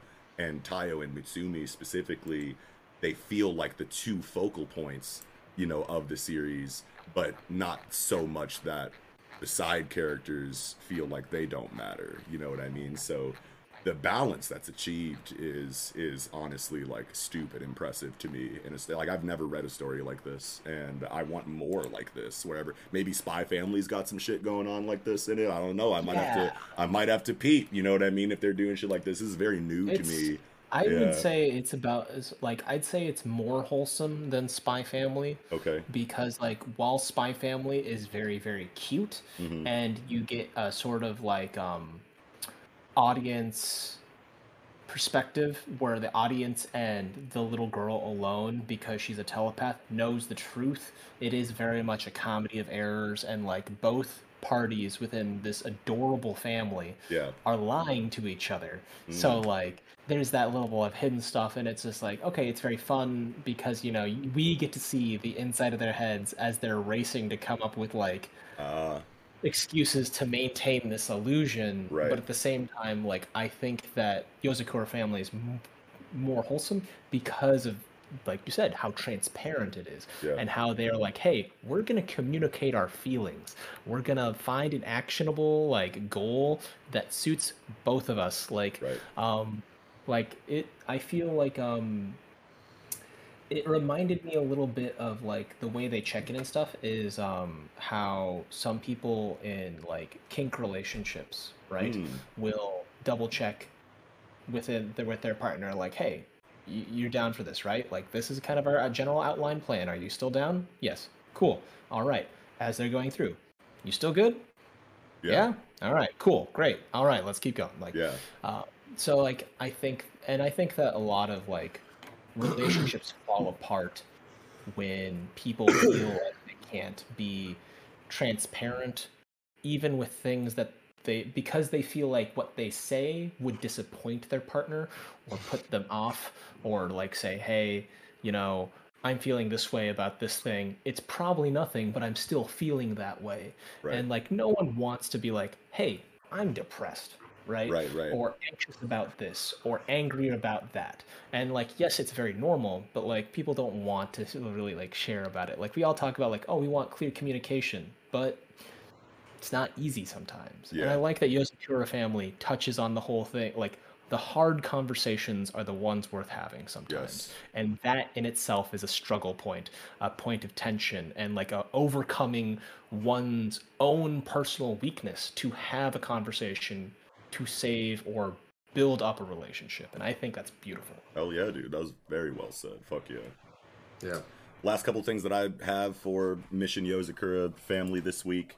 Just going back to like the family dynamic of the storytelling, I like how you get pairings inside of the family in like every combination. You know what I mean? Like there isn't, you know, it doesn't feel cliquey inside of certain areas of the family. You know what I mean? Like you'll get Nanao and Shinzo storytelling that show you their bond as brothers. Then you'll get Nanao and Futaba storytelling, Shion and Kengo storytelling. Like it's all mixed up so well to where you're like, okay, no, this is an actual family. It's not just the family interacting with Taiyo and getting, you know, like they definitely focus on that a lot, but you also get like the other pairings just often enough to where it just feels so real and so organic in that way. And I really feel the family vibe when it's broken up that way, you know what I mean? Because it's probably so hard for the mangaka to like, maybe not hard, but I'm just like picturing myself trying to write a story like this, and it's like, man, how do you know, kind of format it and like lay it out to where every week you can give everyone like the perfect amount of spotlight by themselves and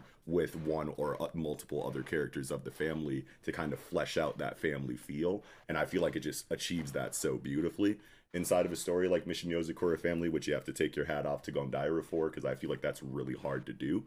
And then the last thing that I had was the way that the overarching narrative comes back to the story and leaves the story, because we always get, like I was saying, those kind of like isolated stretches of storytelling where it's a whole story in one chapter focusing on, you know, slice of life character building inside of the family, and then at any point in time after you come out of that, it can go right back into the overarching narrative with Tsubomi and father or Tanpopo, and it always just seems to flow so fluidly from like one point to another. You know what I mean? Because there are those times inside of the story where when it does break away, you can't really tell. It's like American comics, you know what I mean? Where you can just start in a point in time. It didn't tell you how much time had passed from the last chapter to the next one. It doesn't tell you how much time is passing from the end of this chapter to the next one. You know what I mean? It's just like a moment in time outside of like the overall story where it's just giving you character work. And then once it comes out of that, it flows just so beautifully into the overarching narrative again that it's just like, wow, this dude is accomplishing, or this person, I don't know if Gondaira, I don't know what the situation with that is, but this person has just got that figured out and just nailed down so well. The series feels so planned, you know, and so organic. It's just fire in that way. They detour masterfully. Masterfully detour. Thank you. Yeah. I like going back to the kind of the relationship thing with Tayo and Mutsume. Yeah. I just like the focus that's given on the building and development and strengthening of a young relationship where like you'll get those moments where Tayo is having these introspective, like thoughtful moments on like, okay, how do I balance having this relationship and like cultivating it with being a spy, being on missions every day, having these interactions, also going to school. Like, how do I balance these three things and like maintain health in all three areas? So like, I like that. And the comedy is like, so I'm just like remembering like the early comedy, like while we're fleshing out like the characters inside of the family. It's like they live this life all day, every day. So they can nonchalantly bring up some spy shit or like some dark shit. Like, oh yeah, these people died over here. Or we had to go in and like break, you know, everybody's bones in like this compound or something. And you always get like that little side comment, very tiny, drawn, like Tayo, like chibi Tayo, like reacting to like this because he's like such a fish out of water in the beginning. And like, it's kind of like we're him in the beginning, like coming into this family and seeing how they behave. Like, dude, you motherfuckers are crazy. And it's so normal for them. So it works for like world building. It works for, you know, Tayo's character building in relation to the rest of the family. Whenever you get them interacting with each other and saying something crazy or doing something crazy, and then getting Tayo's fish out of water perspective, like superimposed text, like, you know, in the bottom of like a funny ass comment of him reacting to, you know, these characters acting crazy. It's just like a perfect way to kind of like give you the story, show you what kind of world it is, show you what kind of characters his siblings are, while also keeping Tayo involved in some way so that you don't forget about him. But like, that is just like all, I don't know if that makes sense or if you guys can, you know, if you guys know what I'm talking about there, but like in the beginning, you still get it a lot. I feel like even now, you know what I mean? Where you just get little reactions from Tayo, like, yo, are you sure you should be saying something like that? Or that's not normal, or, oh my, you know, like shit like that. Like little funny reactions from Tayo, like experiencing the spy world for the first time was just like something that was really good in the beginning. I liked the one where it's like, it's a moment like Tayo is basically that moment, like arc when like in Avatar: The Last Airbender, right? Like Tayo is Zuko, where he goes with the gang, and each one of them he has like a heart-to-heart moment, and like understands them a little better, and then like gains something for himself through his association with that family member. So I like that a lot. Like, just thought of a big example during the silver rank exam when Tayo is facing Shinzo, and then you have the flashback of Shion, Futaba, and Nanao trying to help him by saying attack his insecurities, and Shion's like, this dude hates bugs, so like just introduce some of these like, you know, super realistic like bug drones that I manufactured or that I bought from somewhere, and just make him relive his trauma, and that'll give you the opening that you need to touch him. And Tayo's like, yo, that's like really mean, bro, like I don't want to do that. And then you switch to Nanao, and he's like, yeah, don't be mean like that. What we should really do is just slowly poison him until his body can't move anymore. And Tayo's like, that's even worse, you know what I mean? Like shit like that. It's like Chidi from The Good Place. You know that's how that's worse, right? Yeah, yeah. And then Futaba's like, well, another big insecurity that he has is that like he doesn't want to hurt his family members, so maybe overreact when he hits you and act like you have taken way more damage than you have, so that he freaks out for a moment and goes, "Oh my god, I hurt Tayo," and then you can touch him, and he's like, "You guys are fucking terrible." Y'all are menaces. Yeah, like little shit like that, like is just so good on the comedy side of things without taking away too much from anything else that's happening. And then the fight scenes are just fantastic. Like, top-notch fight scenes, great, very clean choreography. The choreography was just like so much better than I expected this series to have. I had zero expectations for choreography because I was like, oh, there's so much packed into this series. Maybe the choreography is gonna be buns, whatever. Yeah. But no, it's gas. I was like, holy shit. Like in the frontline arc when like Tayo like runs into, I don't even know, like it was just such a chaotic point in the action. And I just like remember this panel where Tayo goes to like block something, and then like they're about to take advantage of his opening, and Shinzo like flashes behind him with the gun, pop, pop, pop, and it's just like the choreography is so good for the kind of work that they're in, because it's very quick, very exact. You know, it feels like they really feel like spies or assassins or whatever when they need to. You know what I mean? I feel like sold emotions. Yeah, exactly. Like they really. Not just inside of concept and exposition, but inside of the action, like they really feel like they work this job, you know what I mean? And like that's really impressive that he's able to do all of these things, you know, inside of his story, and just balances it all perfectly. It just feels so perfect to me. Yeah. But yeah, I don't know. If that hasn't sold you on Yozakura Family, I don't know what else will, folks. Dude, I'm assuming that anybody who is going to watch this segment is caught up in Mission Yozakura Family. I really hope that people don't see this as like a non-spoiler why you should read Mission Yozakura Family. But like it's just so hard to fit a holistic how do you feel about this series generally, and then go into like a full current chapter review. So it's like, we did our season finale. We gave you enough time to catch up, folks. Right. Come on. Straight up. But yeah, we knew this was happening. Yeah, that's all I had for Yozakura this week, though. Can't wait to get into straight chapter reviews, though. Next time, chapter 112. Yeah. Yes. All right. Well, with that, I think we can go ahead and jump right into chapter 169 of Jujutsu Kaisen. Yes.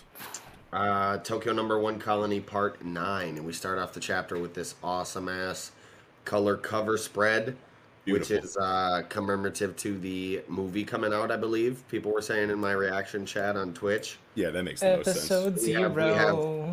We have young Yuta here with his little, like, guy over his shoulder. And that's we Rika. also That's his wife, brother. Rika.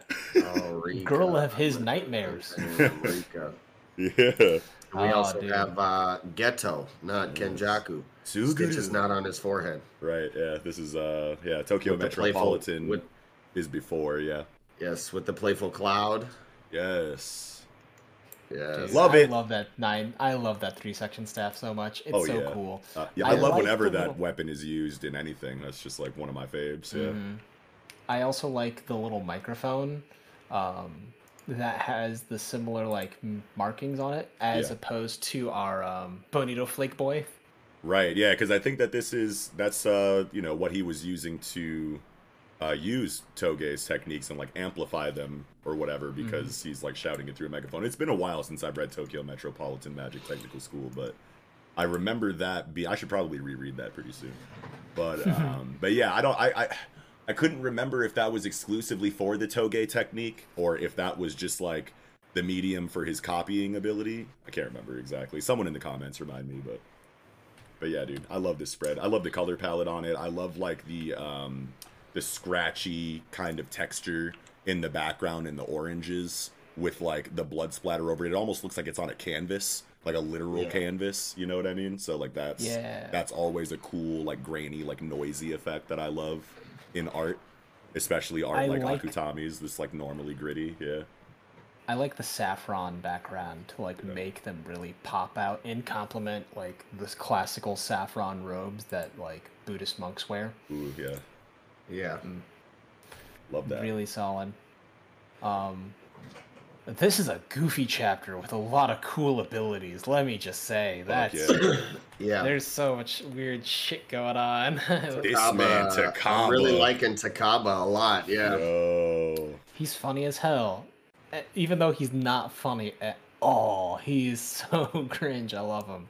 Yeah, it's like the just cringy enough in the comedy to where it's not like, oh my god, I hate this dude because it's so cringe, but it's just like, just that levity. I don't fucking know. He's just one of those overly enthusiastic, like Toto type characters that you just love to love. You know what I'm saying? He's like, oh shit, this guy. He's just he pulls you into his pace. You know what I'm saying? Right, exactly. This is definitely the goofiest character I feel like we've seen so far. I mean, like even considering characters like Toto. Like, this dude is off the wall odd, bro. And I love every moment of it. I have no idea what's good with this little fan thing that he has. But I do have an idea of how his curse technique might work. Which I'm interested to see, like, how you guys kind of feel about that, right? Because, like, did you have an idea for it too, Mello? I did. Okay, I did. okay. So Go first. So there was a moment on where he's like, you want to know whether I'm funny or not, right? Yeah. And here's a joke to impress your crush. Marry me and be my Wi-Fi. He does that moment. And then on page 11... Yes. Reggie notes it's like, he's fast. The cursed energy increased dramatically. Yes. So I think his whole point is that because he's a failed comedian, he has to tell a joke and have no one laugh. No reaction, right? Like a dead reaction, like dead silence, and like completely bomb. And so that cursed energy, that negative power, fuels him and makes him stupid strong. Yeah, I love but he that. has to tell a joke and make it bomb. Yeah. So like that's why he's like doing jokes like Thousand Years like of Death. 1,000 Years of Death. Yeah. He knows that guy's not gonna laugh at that joke. He's just gonna be like, motherfucker, and he's like, good, keep making me strong. Like I think that's his whole thing. That he has to keep telling jokes for his bit, right? Like he's like, hey, this is my 30 minutes. Which is interesting because he had the same line as, it's not 50-50, it's maybe 70-30. And we talked about how he's had got a power similar to Nanami that is keyed to his job, but he's a comedian. So he's got 30 minutes and he has to tell his jokes and it gets him stronger if he succeeds, but he's a failed comedian. So like that's where his cursed energy comes from. That's my theory. I like that. It's very similar to what I was thinking. I think mine. I think I'm gonna go a little bit deeper on that that with you because yes, it's definitely very apparent in the chapter that like his curse energy is spiking in relation to the jokes that he's telling. But then if you go back to like his first introduction in chapter 146, when he comes out of his performance and he kind of like bombs, his like manager is talking to him. Towards the... Let me just pull up the chapter here real quick, just so I can, like, quote it properly. Yeah. So you have this dude with, like, in chapter 146, the last couple of pages, Buddy reading the newspaper with the high top fade. He's like, I don't dislike your jokes, Takaba. And he's like, Ken? And he's like, neither of you seem to understand that even guys who aren't funny can make it. And then Takaba's like a one-hit wonder type or something. And then dude's like, no, 2 types of comics will always be in demand.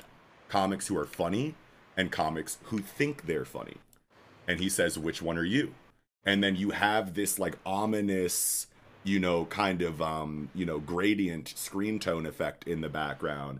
And he's like, I'd say it's 50-50, but maybe it's more like 70-30. And this is obviously had the streets shook for a while, like thinking of Nanami and whatnot, thinking that maybe I heard some people say that he like inherited Nanami's technique in some kind of way, which I'm thinking is just what Gege wanted us to think for a while until he actually started doing things like a red herring, which is really cool. But the way that I think that 70-30 split kind of goes into his current capabilities is that yes, when he tells a joke, if he gets no reaction and no one thinks it's funny, his cursed energy is going to spike, and because that's like one of the conditions of the curse technique. But I think that the 70-30 comes from whether he's actually funny or he just thinks he's funny, right? So like, for example, if he were to... At first I thought like he would just be dead to rights if someone actually did find his joke funny and he just wouldn't be able to do anything to them. That's like the counter is like at genuinely laughing at his jokes, and then he just barely has any cursed energy and doesn't get the boost that he's thinking, and then you can just take advantage of it that way. Then he only gets the 30%. I think he gets a boost no matter what. And I think that like if the joke lands, then it's only 30%. If the joke doesn't land, it's 70%. You know? Oh, that's cool. I like that a lot. Yeah, you know what I mean? Because I'm just picturing a scenario where he's so confident in his abilities because of how unfunny he is to most people. But I think that maybe he doesn't even know exactly how it works exactly, because I think that this is like a new technique for him.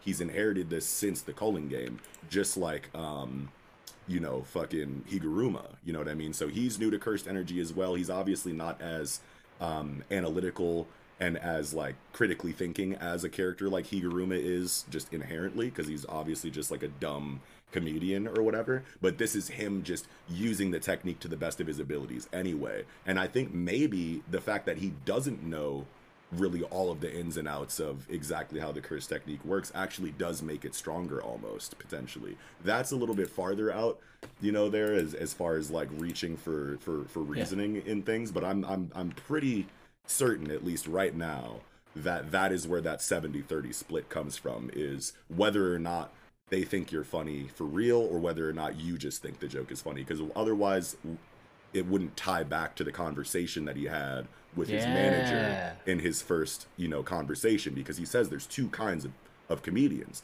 ones that are legitimately funny and ones that aren't but think they are. You know what I mean? So that is where I think that 70-30 split kind of comes from.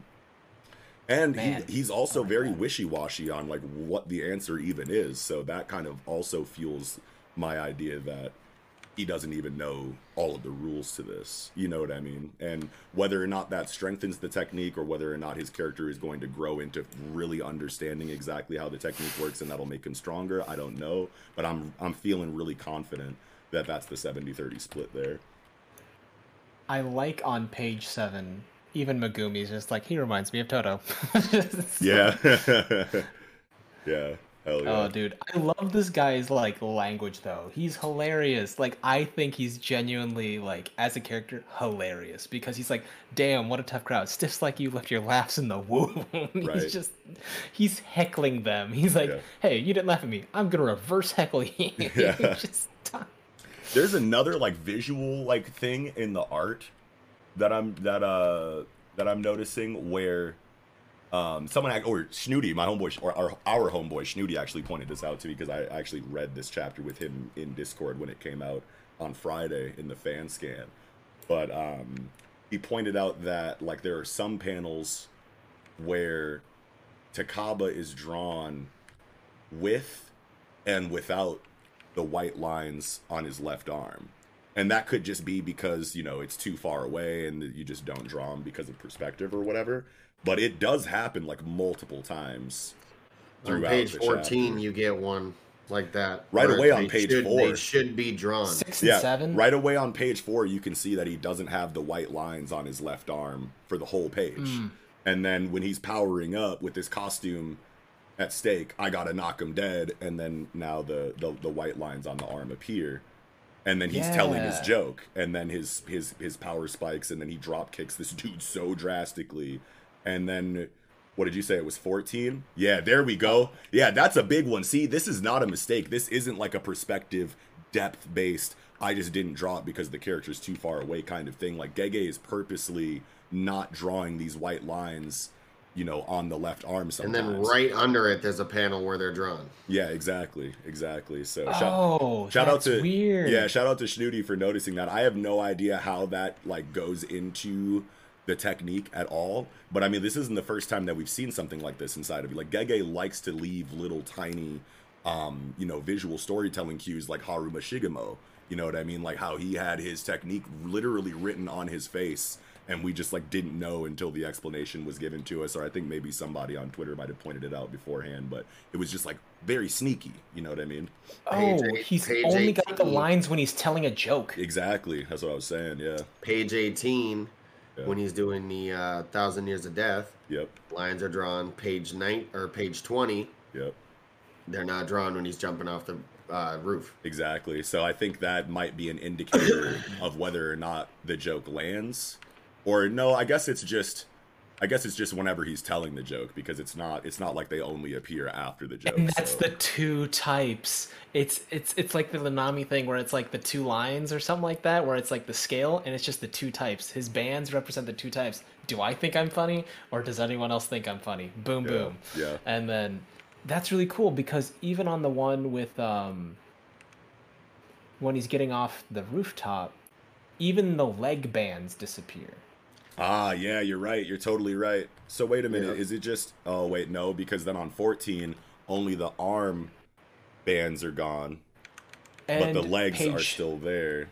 Page 12, when he's talking to Megumi, you can see that his legs don't have any things, right? Yep. He's saying, call me Takaba, this and that. He's Page not 4 actually too. making... Yeah, Yep. he's not actually making jokes. Page 4, you can see he doesn't have it either. On page 4, on the top right panel of page 4, he has it on the legs, but not the arm. And then the bottom left panel of page 4, he doesn't have it on the arms or the legs. Yeah. So, like, I don't know what these combinations represent, but I feel like we're on to something here. I think it's like charge up or wind up, because like you see, because on top of page 4, when he's still doing like the pose where he's like, I did no damage, thing. He's still doing the bit. Yeah.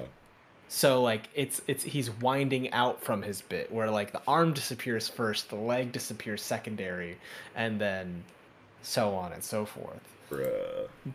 So like he's transitioning from bits. Yeah. Right? And it's like, talking about stuff. And the paper fan is very much an old school slapstick thing. Ah, sure. It's the weapon that does the least amount of damage in Super Smash Bros. Oh man, yeah. Right, the paper fan. It's just annoying to get hit with. Yeah, it's just the pa pa pa. Yeah, it's designed to make a lot of noise when you smack someone. Right. Yeah. And so I love that he's using that. Like he's got that little classic like Joker Harley Quinn kind of thing where he's just like, it's funny, and that's why it works. Yeah. Dude, I love Gege, man. They're like, I could just feel like the fun that creating this character and like creating and drawing and making these chapters is probably for them, because it's like, man, it's all of this in your face comedy and like awkwardness and like weirdness, totally probably distracting most people from picking up on these visual cues or really thinking that there's any kind of indication of what this dude's technique really is, when it's just like so like right underneath your nose type shit, and most people probably just like wouldn't notice it on like a casual reading because they're just like so wrapped up in how goofy this motherfucker is, you know what I mean? Like it took me some like I really gotta put my sleuthin' cap on for this type shit, and I just like love that inside of Jujutsu Kaisen. On page 18 and 19, on the bottom panel of 19, it almost looks like both of his legs are black with the white stripes when he's like kind of jumping up out of the... What page? What page? 19 on the bottom. As Buddy's going smashing through the building. Oh, as he's like kicks the shit out of this dude? No, it was after the 1,000 Years of Death. Yeah, but then he hits him with the 1,000 Years of Death, and then he's like, don't mock me, and then he kicks him in the fucking face into the building. You're talking about that page? Oh yeah, he does kick him. Yeah. So what yeah, are you talking about here? It almost looks like both of his legs are black now with the white stripes. Oh yeah. Oh yeah, dude. Oh, so that means that his reaction may have been negative enough that he just put him into power mode. Yeah, like super duper power mode, yeah. Oh man, so it's like half and half, 50-50, and then now it's like 30-70, where it's just like, yeah, that joke bombed. That guy hated you. Yeah, depending on how much they hate the joke, your power kind of scales with that, yeah. I love that. That's so meta, and I love it. That's like I love really it so fucking much. Good. So much potential visual storytelling in this chapter, man. I think this is definitely like visual, like hidden, like the art is telling us a lot more than we realize. I want to say, like for sure, like on purpose, like definitely. This is not a mistake. This is not on accident. This is not anything like that. This is 100% Gege doing this. Are we taking over-unders on whether, like, Megumi kills Buddy next chapter or what?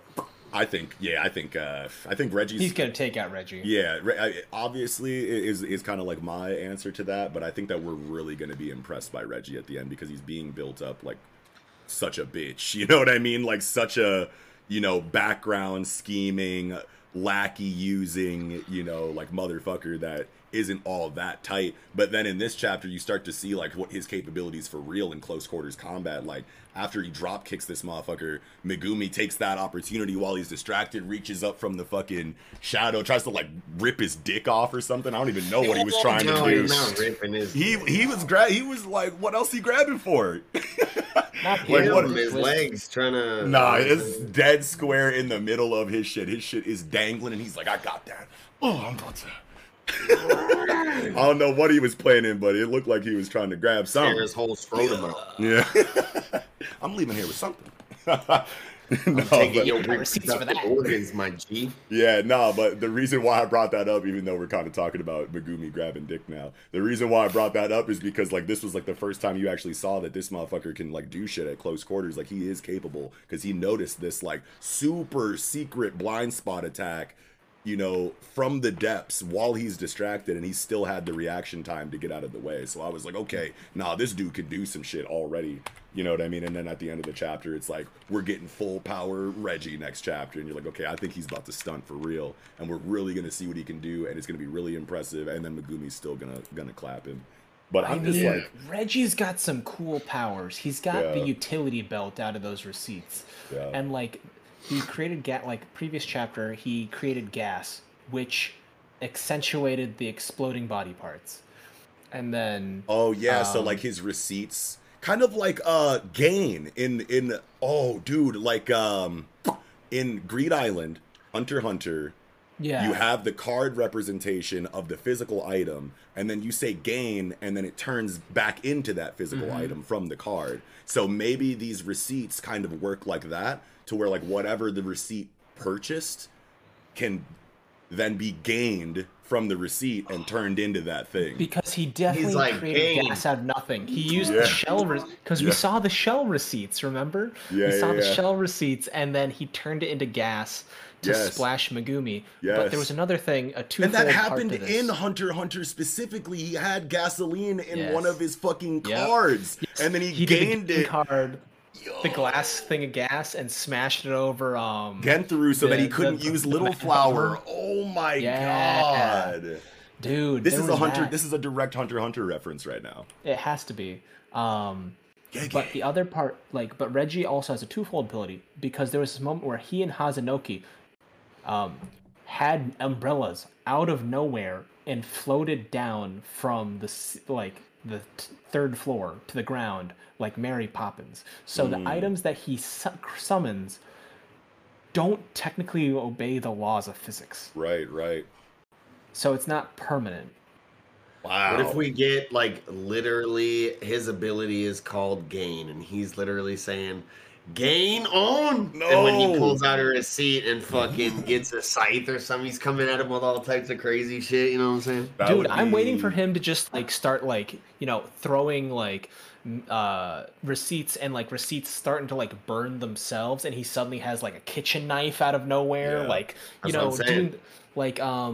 There was a series called Murim Login where this guy had an inventory ability, and so he defeated a swordsman by having the inventory pop the sword into his hand as he was getting stabbed, so the guy ran into him and had a sword pop into his chest. Oh, shit. And I was like, yeah, that's cool. Especially now that he's able to create umbrellas and gasoline and stuff out of thin air. If these receipts really do work like that, Megumi's gonna take this motherfucker to high diff or extreme diff probably, and he's just gonna be butt ass naked by the end of this fight. All of his receipts used, he's just gonna be ripping them off, trying everything that he can, you know what I mean, to stop Megumi using all of his fucking receipt dress, and he's just gonna be butt ass by the end of the fight, out of receipts. New way. Type shit.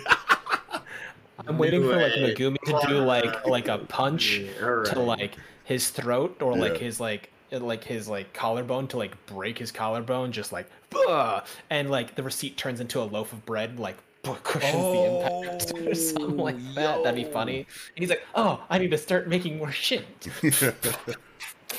Dude, I'm so excited for that. I'm so sick because it's going on break. The whole magazine's going on break. We have to wait like 2 weeks before the continuation of all of these stories, man. Fuck.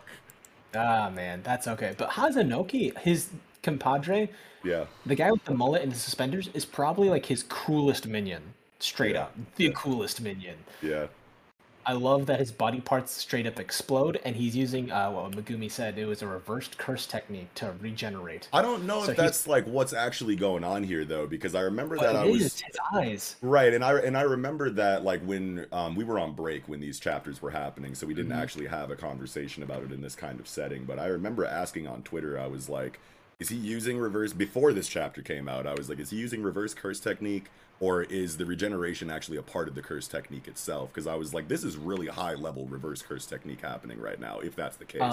Like, this dude is pulling his eye out, and then, like, immediately after he throws it and it explodes, it's grown back again. Like, that's really quick for such traumatic damage. You know what I mean? I don't think that this dude is that tight. It's working. It is working. I was wondering, like, maybe, you know, the trade-off for the healing is the pain of ripping your limbs out. So because you have to endure, you know, the pain of ripping your eyeball out, ripping your teeth out, ripping off whatever body part, then that's the trade-off. And then as soon as you throw it and it explodes, it just automatically regrows, kind of like undecrease in Undead Unluck.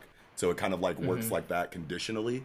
Like it has to hit a mark and explode before it grows back or something. But I just don't want to believe that this dude is that tight, that his reverse curse technique is like that advanced and like that strong, because like we're seeing this on a really high level. So, well, I mean, Higuruma was a really advanced curse technique user, but he was also a genius. But he had domain specifically that made it different. Sure. Hazanori, his condition is probably I can only regenerate that quickly to wounds that I inflict myself. Some shit like that, yeah. Because something like that. Because you can see it, page 15, you see a tooth and an eyeball. If you zoom in, you can see that he's got a missing eye. Yep. Because you can see him on page 14 reaching up towards his face. He's got two things. He throws them. And on page 16, he's missing his stuff. But you can see on page 17 the bleeding eye.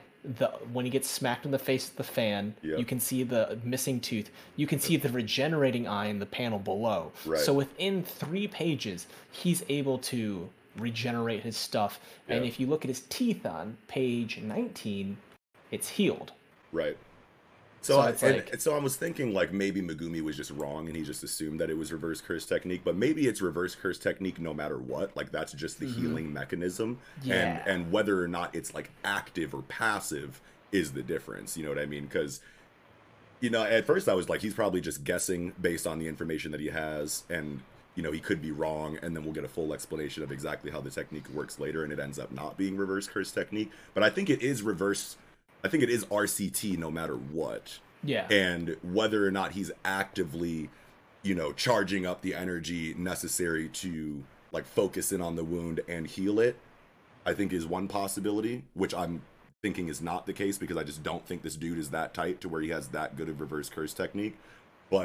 Or it's reverse curse technique still, but only on the passive sense based on the conditions of his jutsu shiki or his curse technique, and him hitting the conditions of enduring the pain, throwing it explodes, then it can regrow just naturally, passively using reverse curse technique, but not like actively charging it. You know what I mean? If that makes sense. Yeah. But yeah, man, I don't know, man. This shit is fucking wild right now, bro. Like such a funny chapter with so much power system depth to it. You know what I mean? Like I just love that about Gege and how they're able to balance those things so well. Yeah. I think that's about all I had for this chapter though. Yeah, I think I'm good too. Loved it. All right. Well, with that, I think we can go ahead and get right into chapter 223 of Dr. Stone. Stoney. 0. We're here. 0. Color page. We get this beautiful color cover. Yes. Of the Rocket Squad, of course, Senku, Kohaku, and Mr. Stanuri. Yeah. Stone Cold Stanley. Hell yeah. You want to know why I think he's going? Obviously, it's confirmed. Yeah. No. He's the only person okay with murder. I know that he's going, but I'm saying the reason like why he's going is I think because there's got to be a character that can die in this mission, and it's not gonna be like Riichiro Inagaki is not gonna have anybody in the main squad die. Yeah. So I think that like I think Stanley is going, one, because he's obviously the most capable, but also because someone needs to not come back from this trip, and it'll probably be Stanley. Yeah. And you can see, like, even in this color page, like, it feels like the Death color flag. palettes on Senku and Kohaku are very bright, colorful, like, and he's in the back just very, like, kind of grayscale, like, looking very somber and melancholy. Yeah. You know. Oh my god. Is his death gonna end up being, like, petrified and floating off into space so they never unpetrify him? Something like that. Or, like, you never know, like, what kind of threat they're going to run into on the moon once they confront Y-Man. You don't know, like, what kind of, like, setup that he has on the moon. You just know that he's there. So, like, that is entirely mysterious and will be kind of hard to guess. But, like, whatever it is, whether he's petrified and floated off into space, whether he's blown up, whether he's, you know, like, whatever, you know what I mean? I think I'm very strongly believe that Stanley does not come back. Stanley does not come back from this. Rip Stanley. Yeah. Which is, like, kind of sad to think about, you know what I mean? He's one of my favorite characters. Yeah.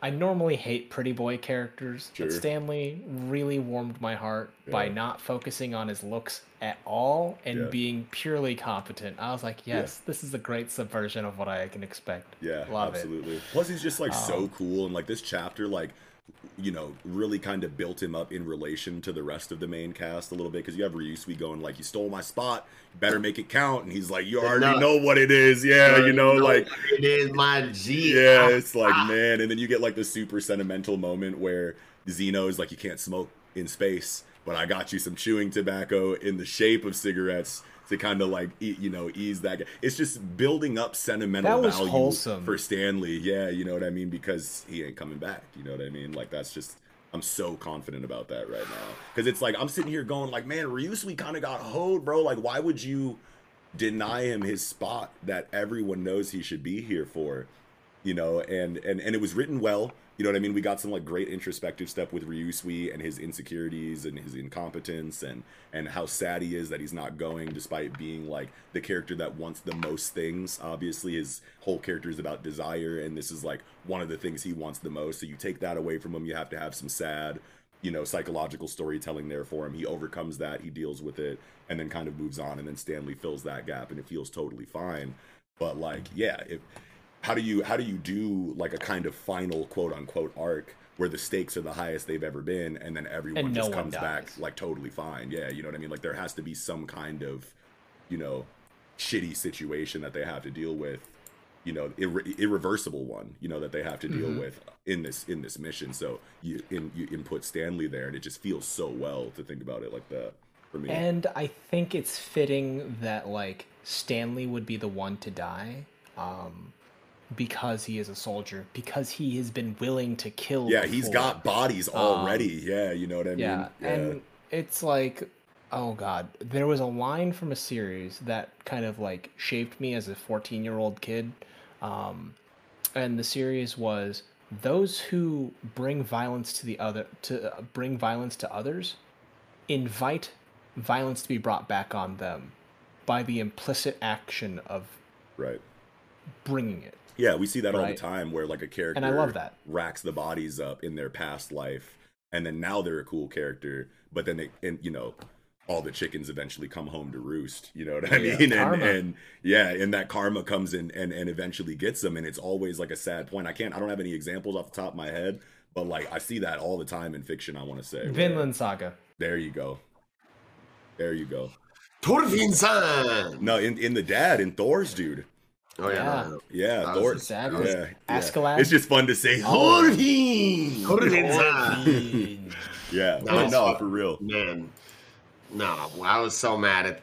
Oh man, Ocelot. Fuck Ocelot. I know, dude, but like I love he's like my Taurus, favorite character. I was so mad about Taurus. Dude, that shit hurt so bad. I was definitely on some fuck Ocelot. I was like literally like, you gonna do this to me? Years old and I will swear revenge. I was so hot. Yeah, I was so hot. Fuck Ocelot, like. Yeah, man. But yeah, it's Rip Stanley. It's Rip Stanley for me right now. Like until proven otherwise. And I honestly like. I don't know. You never know what's gonna happen on the moon, but I feel like if nobody dies up there or like something. Mary redeemed a $50,000 cash prize playing Chumba Casino online. I was only playing for fun, so winning was a dream come true. Chumba Casino is America's favorite free online social casino. You too could have the chance to win life-changing cash prizes. Absolutely anybody could be like Mary. Be like Mary. Log on to ChumbaCasino.com and play for free now. No purchase necessary. Void where prohibited by law. 18 plus terms and conditions apply. See website for details. The voice in the preceding commercial was not the actual voice of the winner. Mary redeemed a $50,000 cash prize playing Chumba Casino online. I was only playing for fun, so winning was a dream come true. Chumba Casino is America's favorite free online social casino. You too could have the chance to win life-changing cash prizes. Absolutely anybody could be like Mary. Be like Mary. Log on to ChumbaCasino.com and play for free now. No purchase necessary. Void where prohibited by law. 18 plus terms and conditions apply. See website for details. The voice in the preceding commercial was not the actual voice of the winner. Tragic doesn't happen. That's like irreversible. That's gonna maybe take away from the stakes. You're just a gloom and doom ass motherfucker. I just don't think you build stakes. Just don't build. No, you're just a bloodthirsty. No, I'm not. Just like no. I just don't like not capitalizing on the stake building that. So what if I am? Do. Yeah, you bloodthirsty. Like don't create that big of a threat if you're not going to. That's why Chrome was like, "No, we all coming back, man." He did say that. He did say that. I feel like, but like, and you want that to happen, doubting. But it shouldn't. He was doubting. Like, yeah, Nox isn't the only one. Yeah. Luna's doubting things. Luna's doubting things. And they're like, "Hey, man," and Senku's just like, "Don't worry. The chances of us dying in space are only like 1 in 20. It's fine." Right. And they're like, "Wait, what?" And then even Gen has to just straight up lie to people and say it's going to be fine. It's death flags all around. Yeah, you want to know what? You don't want to know it'll work even if they don't kill Stanley. Still, just leave him there, petrified on the moon. Like, we have to bounce. Stanley sacrifices himself in some kind of way to where he's just left back on the moon, petrified. And then there you go. You know what I mean? Everyone's sad. They come back like, "Where's Stanley?" And then you just get like the shaking the head panel, you know what I mean, or something like that. As long as the characters feel the loss, cool. And then you go back and get them, you know what I mean, a really crazy moment like 50 years later or some shit when they finally go back to get him and Zeno's old as hell or something, like, "I got you, bro, like I came back for you" type shit. Like, whatever, even if you don't kill him, like, you can still make the stakes work. You can still make that consequence put that happen. In the epilogue. Yeah, you know what I mean? Like something like that. There's a lot of ways you can do it, and I'm sure Ryuichiro Inagaki is the brilliant writer that he is. You know what I mean? Like he'll figure it out even if he doesn't kill him. But I really think that's something tragic and seemingly at least irreversible. Should kind of happen. That would hurt me so much. Just like Stanley coming back from a rescue rocket. And he just comes across like this town square. It's got a statue of him in his prime, and a wizened old man is just sitting on a bench in front of it, and it's Zeno. Yo, I can and see I'm it. Just like, it hurts me. It hurts my see the vision. I picture Stanley like coming to from the depetrification, and Zeno is just like smoking a cigarette, hands it to him. Hey. He just lit it. Yeah. I was gonna say I don't think he's gonna smoke, but no, he's not smoking it. Yeah, just lighting it. Hands it to him. Yeah, hell yeah, I can see that. Oh man, he's like, "Oi, Haibo, partner, young man. Yeah. What's going on, Haibo?" Dude. Yeah. But this is like this chapter. Where he says meant so much. Yeah. Because like. There was this like the part where they're counting down, right? It's like the 10, 9, 8, 6, 7. And Senku says on page 15, "It's always so quiet being petrified. Can't hear a damn thing out there. Can't even feel vibrations." Yeah. And write down the countdowns at 5, 4, 3, 2, 1. And he's like, I counted, for like a billion so many 370 years worth of seconds. 116,427 million. Yes, there we go. Thank you. 520 seconds. Yeah, so many. But I love that idea. Is like, by myself, I counted those many seconds, but with everyone working together as a civilization through our collective science, I'm counting down in 10. Yeah.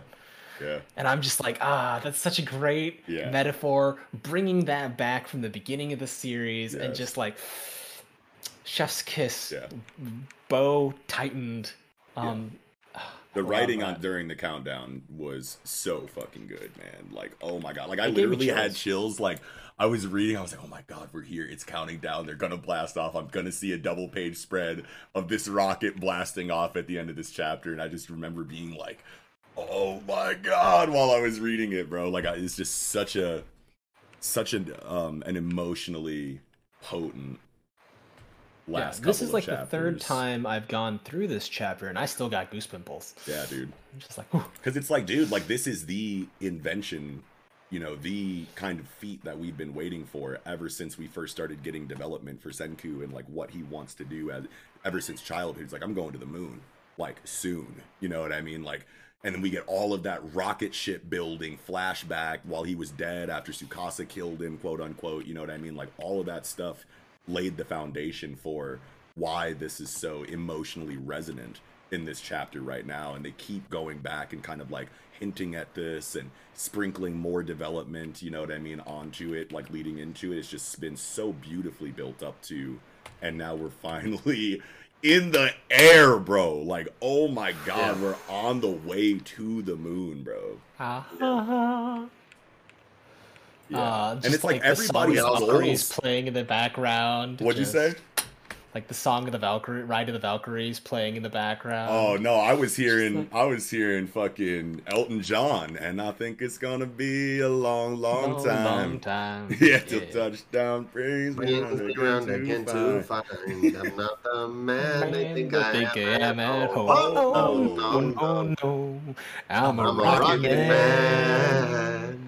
Rocket man, burning out his fuse out here alone. Project Idol coming soon. Let's go. Dude, wait a minute, dude. Like, what are the chances? Hold on, bro. Like, in the anime, bro, if they play that song, I doubt it's possible. But like, we already have like an American singer that like had a whole like American song in the anime, like, or English song. That was Vivian. Vivian Goldberg or whatever her fucking name is. I can't remember. Lillian, not Vivian. Yeah, Lillian. Yeah. Goldberg. Yeah, dude, that would be some shit, bro. That's definitely no Lillian Weinberg. Lillian Weinberg. What's wrong with us? Jesus Christ. Whatever, dude. How long ago was that? And it's such a fucking forgettable character. Yeah, it's a pretty important plot point. It is an important plot point, but like, who cares? Like, but like, about her? I think it'd be really interesting if they had Lillian's voice character or someone who's like sounds like Lillian doing that song. That'd be insane. As they're going up into space. They're definitely not going to do fucking Rocket Man, but that's just like, I'm like picturing it in the anime, and I'm just like, I want it, but it's not happening. But that's just what I heard when I was like seeing the rocket blast off. I was like, shit, Elton. Yeah. And we finally got the meeting between Kaseki and Joel. Yes. The toast between the master engineers, bro. And then they start working together, and they're like, oh my god, this is a match made in heaven. This is god tier engineering right now. They're just like I love their dichotomy. Yeah. Like, because like young prodigious young buck. Joel is young but represents the old school, whereas like Kaseki is old and represents like the new school, you know? Newer school than he's used to, that's for sure. Yeah, exactly. Yeah. So like I like that kind of fusion. I'm just like, and like you can see Kaseki's age in this page 11. Yeah. I'm just like, oh, you ain't gonna live that much longer past the epilogue. Nah, because they keep hitting that they're gonna fucking like keep petrifying him and making him younger and shit, which is like a moral quandary, obviously, that they have to explore. But like that's in the cards. Like, that's how the Medusa works. They've already talked about how every time Kaseki's been petrified, which is multiple times now, he comes back a little bit more limber, you know what I'm saying? A little bit more nimble, a little bit stretchier, you know what I mean, than he was before, you know? Oh my god, that'd be horrifying. You know what would be really fucking weird is if they have, like, this, like... it would have to be, like, a bonus blooper thing, that they have a thing where someone's like, yeah, and then they, like, petrify themselves way too much, and they're, like, a teen, and they're like, fuck! Yeah. Little 0.1 chapter. Yeah, nah, it's good, though.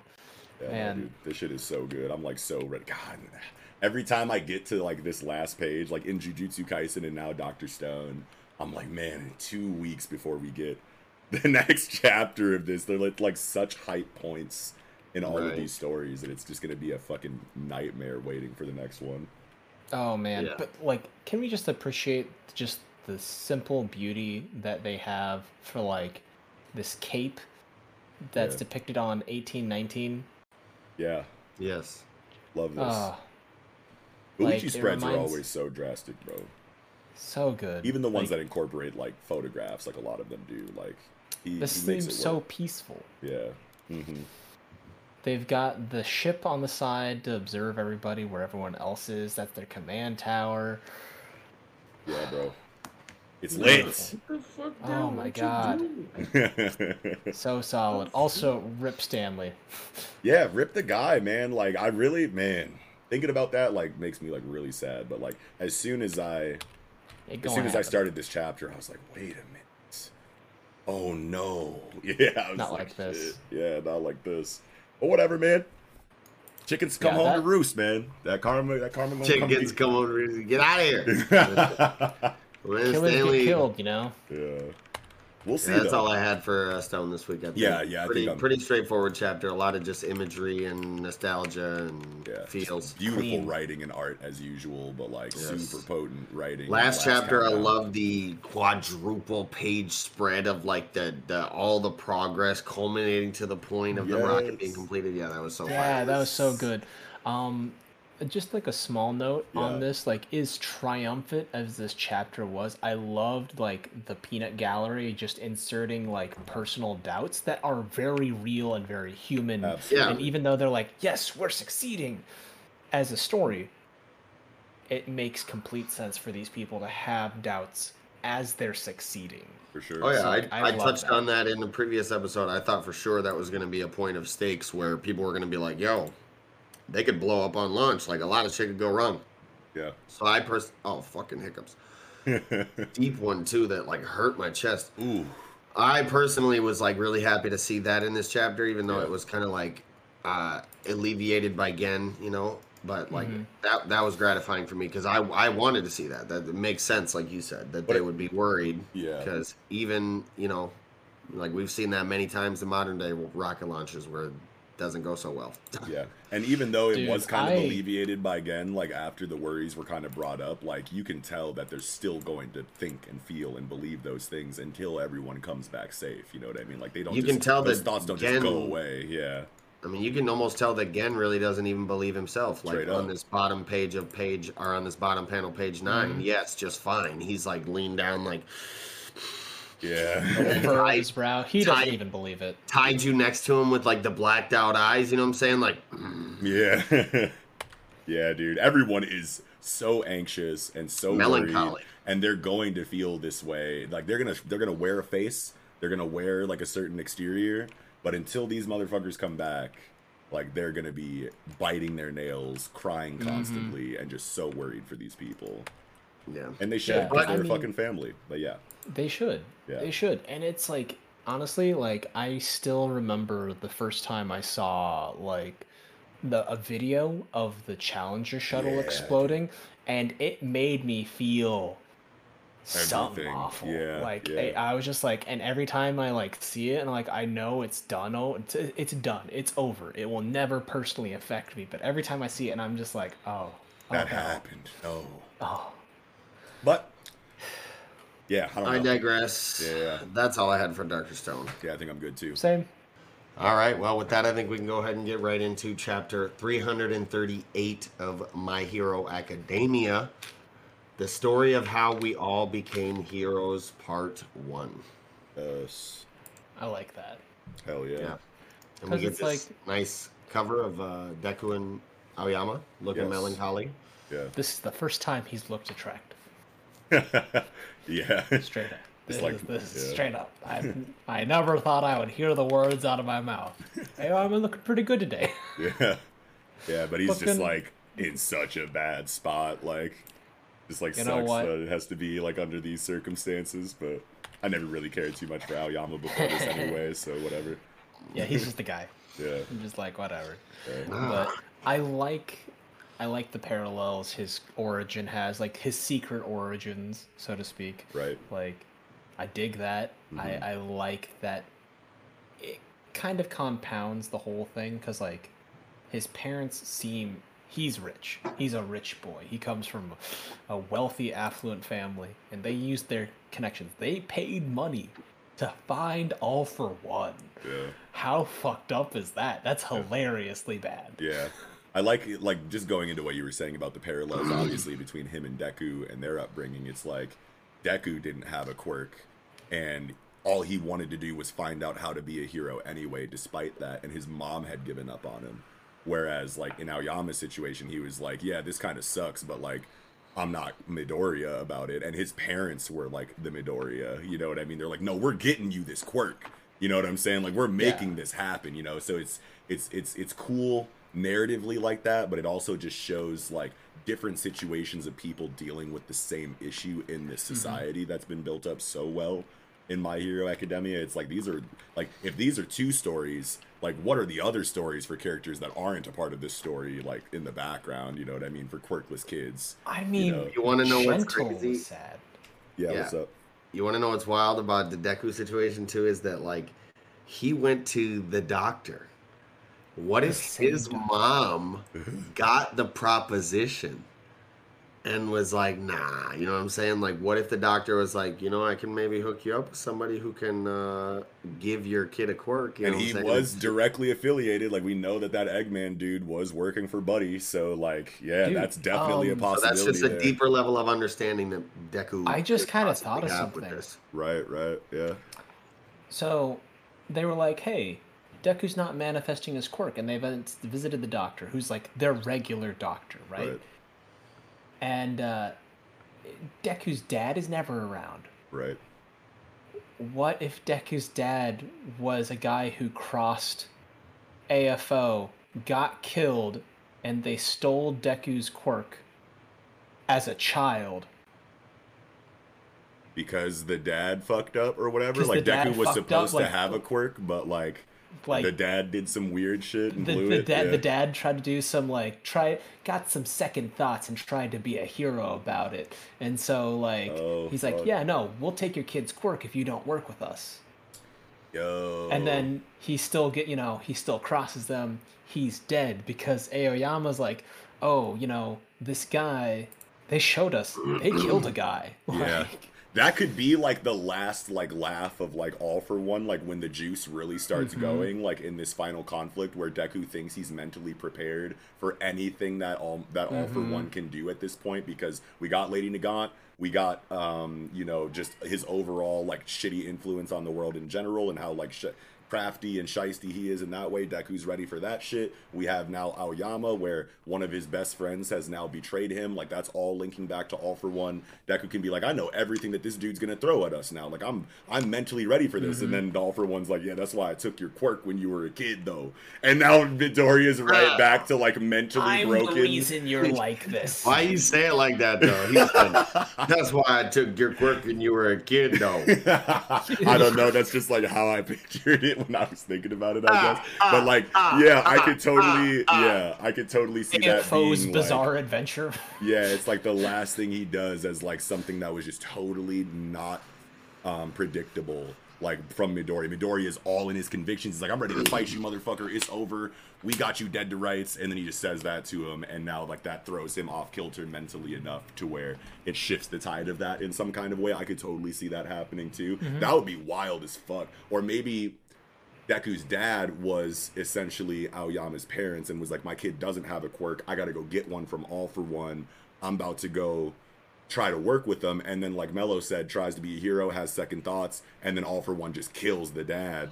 because of that before he could even get the quirk He's for like, Deku. oh, you breathe fire, right? I have a client that was looking for something like that. Yeah, Yoink. yeah, type shit. I definitely think that is a really, really strong possibility in one way or the other. For someone like I feel like it might, like maybe not the hey, you're only quirkless because I made you quirkless. Because part of me is like, oh, that's too perfect. Yeah. You know? Yeah. But it would still make a lot of sense, though. It would make sense. It would still track. Yeah. But I still think that he would hit him with something like, oh, yeah, no, your dad was heroic, too. You lasted much longer.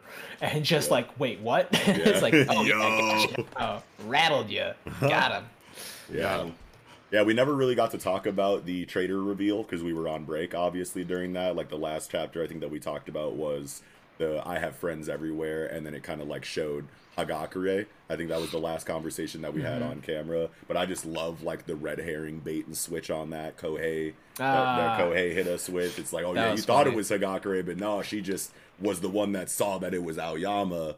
You know, so I love that because, like, man, when you're building up to a fucking traitor reveal that everyone thinks that you, as the writer, forgot about, and then you finally start giving it to them, and they're like, oh, man, funny. This reveal is terrible. Hagakure, no one cares about this, bitch. And then it's, like, not her, you know what I mean? Like, that's just, dude, like, it was the funniest thing to see it. Twitter react to that. I was like, gotcha, bitch. Trolled the shit out of y'all. Yeah, like, he's like, was epic. He's like, you think he didn't have a Twitter? No. Kohei was watching the streets and said, oh, yeah, watch this. Hilarious, bro. Moving back to kind of the events of the chapter here, we start off with, like, the interrogation scene. All the teachers and like police, like, kind of saying, like, okay, we gotta take this kid into custody and really, like, put him under protection.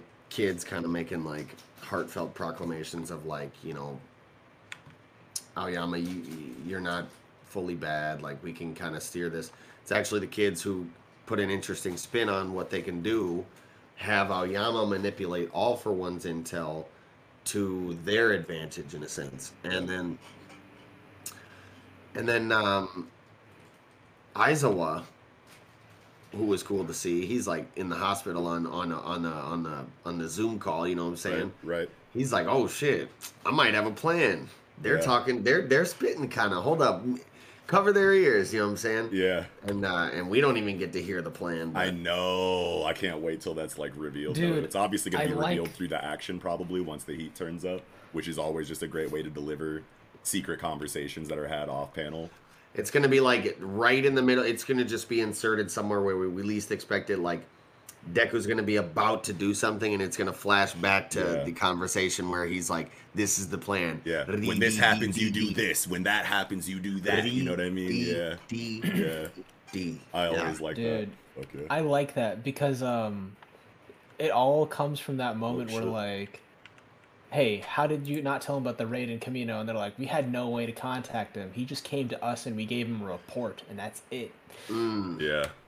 And then I was just like, oh. Yeah. And then Midoriya is just like, hey, you know, we gotta influence their choices. Like, right. So, like, you report back and say, we're going to be here at this time, and then all for One shows up, but they're ready for him because he told them to, you know what I mean? Like, that's kind of like what they were implying, I think, like, in this first little part of the conversation is like, well, now if Aoyama is working for us now but still in contact with All for One, then he can set up the ambush basically. And like they were like, no, it's not going to work like that. It's too easy. Like this kid broke many laws, you know what I mean? Like we gotta get this dude out of here. And everyone's like, nah, man, like just like it's our boy, you know what I mean? Like let him fuck with us. And I just love how the actual like law still matters, even though an important character is going through something that everyone wants to forgive him for. Society is just that well fleshed out that, you know, these police officers are like, no, it doesn't work like that. I'm sorry. I know you like your guy, but like, no, you know what I mean? So like, that's cool. It's just like such an emotional back and forth where you're like, is everybody just going to forgive this kid because everyone cried a little bit? And then like, that's it. Like, no, like there's levels to this shit. You know what I mean? And I just love how it just isn't that easy in My Hero Academia. You know what? It is the ideal court system where it's not that easy. Everyone's forgiveness of Aoyama like makes sense to me. You know what I mean? Like, yeah, this dude betrayed you and like caused you guys a lot of trouble. Motherfuckers could have definitely died, you know, like, but they didn't. And like at the end of the day, this is your boy. You sympathize with what went down. It's not as black and white as just he made a decision to betray you and he sucks. He was under duress. It's levels to this shit, you know what I mean? Like, in real life, I can see the forgiveness happening, you know, this way too, just because of how long you've known this person, everything that you guys have gone through together. Like, you want to just forgive him, you know what I mean? So, people like, that vouching makes sense for them, on the character side of things, but then the judiciary coming in like, hey man, he's got to be processed, he's got to go to court, he's got to do some jail time. Like, this is some he fucked might up get a shit slap on the wrist, but he has to go in the system. Exactly. Jail time. Maybe not jail time. I'll be forgetting their kids and shit, but like, you know what I mean? Like, like they got to come in and say like, hey man, like y'all are in high school, not the rest of the world, type shit. Yeah. Because they could do like a slap on the wrist for Aoyama. He's not getting expelled, but he is on like a watch list. And then his parents get like charged for like quirk trafficking, basically. Yeah, there's definitely going to be real consequences. They definitely broke laws to do that. Like if quirk marriages are illegal, quirk trafficking is way illegal, especially since it's one dude. Yeah, if there's no like legal consequences for this, like shown in like any way, then I'm gonna feel like the story is just like the societal aspect is of how fleshed out the world building has been up to this point is going to start to falter because they're just being too soft in the narrative for the sake of characters that we care about. And it's like, no, we need this to have like real ramifications, like real, you know, legal ones, you know what I mean, in order for the world to still feel real and organic the way that it's kind of been built up to. So, but yeah, man. And we move into the dorm part of the chapter. What were you going to say, Mello? No, it's about the dorm area. Okay. Yeah, we move into the dorm part of the chapter where they're kind of like, it's post-plan. They're talking like, okay, we got our plan now. We better prepare. Like, a couple of them are going to go make some tweaks to their costumes. Yeah. And then, you know, we kind of get the resolve panel where it's like just a small panel of each of their faces all pieced together around the, you know, we got this shit. Yeah. This one floated through Twitter like crazy, and I was trying to avoid spoilers. I was like, I'm doing my best. I'm being good. Yeah. But I like that. Like, people were clowning on them, like, oh yeah, we're all gonna be looking super serious all the time. And then Minetsu's like, just like not threatening at all, and everyone's clowning this page because it's like, what the fuck? Mineta, y'all really trying to make him look like a thug right now. It's not working. He's hard, man. He's resolved. He's ready. He is. It's just funny. Absolutely. I'm with it. Like, I'm with the shits here. Like, I'm all for this right now. But that was just funny to see on Twitter that they were like, motherfuckers is so lame. Get the fuck out He's of here. He's a little lame kid, but I you know what? Mineta's still a part of the team, and that's what's important. Okay. Hey, I love all my Twitter mutes, man. Let's go. Come on, man. Yeah. Twitter mutes, I love you, man. Don't get it twisted. I'm getting into it. I'm trying to spread my wings, you know? I have to get used to it. Yeah. And then we move into the best part of the chapter, you know what I'm saying? Uh-oh. What's that? Hatsume. Oh, yeah. Dude, I fucking love her, man. Rolling up on the development studio, you know what I'm saying? I just can't wait to see what kind of like tweaks and upgrades she makes to Deku's costume, you know? Absolutely. She's developed her skills more. He's developed his more. Yes. She's gonna be like, what's up with your current situation? Like, what you got going on? He's gonna be like, well, I gotta get this, and she's gonna be like, oh, let's fucking go. Yeah. Come out with like 20 gadgets, like, here you go. Yeah. Here's the Fajin gadget. Here's the Black Whip gadget. Yeah. Here's the fucking float gadget. You know what I mean? Like, just down the list. She's gonna have a fucking field day. Yeah. He's gonna be like, he's really gonna come out equipped. Yeah. You know what I'm saying? Gonna come out kitted. Like, I've never had someone equip 20 of my prototypes before. You really are the perfect guinea pig. Yeah, straight up. Type shit, you know what I mean? Because it's like, man, when was the last time that we saw Hatsume? First of all, I don't even remember how long it's been. But like Eagle was saying, like, she's developed her skill set a significant amount, surely. We know what Deku's been going through, the conversation that they're going to have, and how their newfound capabilities inside of themselves are going to complement each other when they start working on these new gadgets. It's just going to feel so good, and I cannot wait to see the drawings of the designs for everyone's new shit. It's going to be so tight. Oh! It's going to be so cool. I'm like so ready.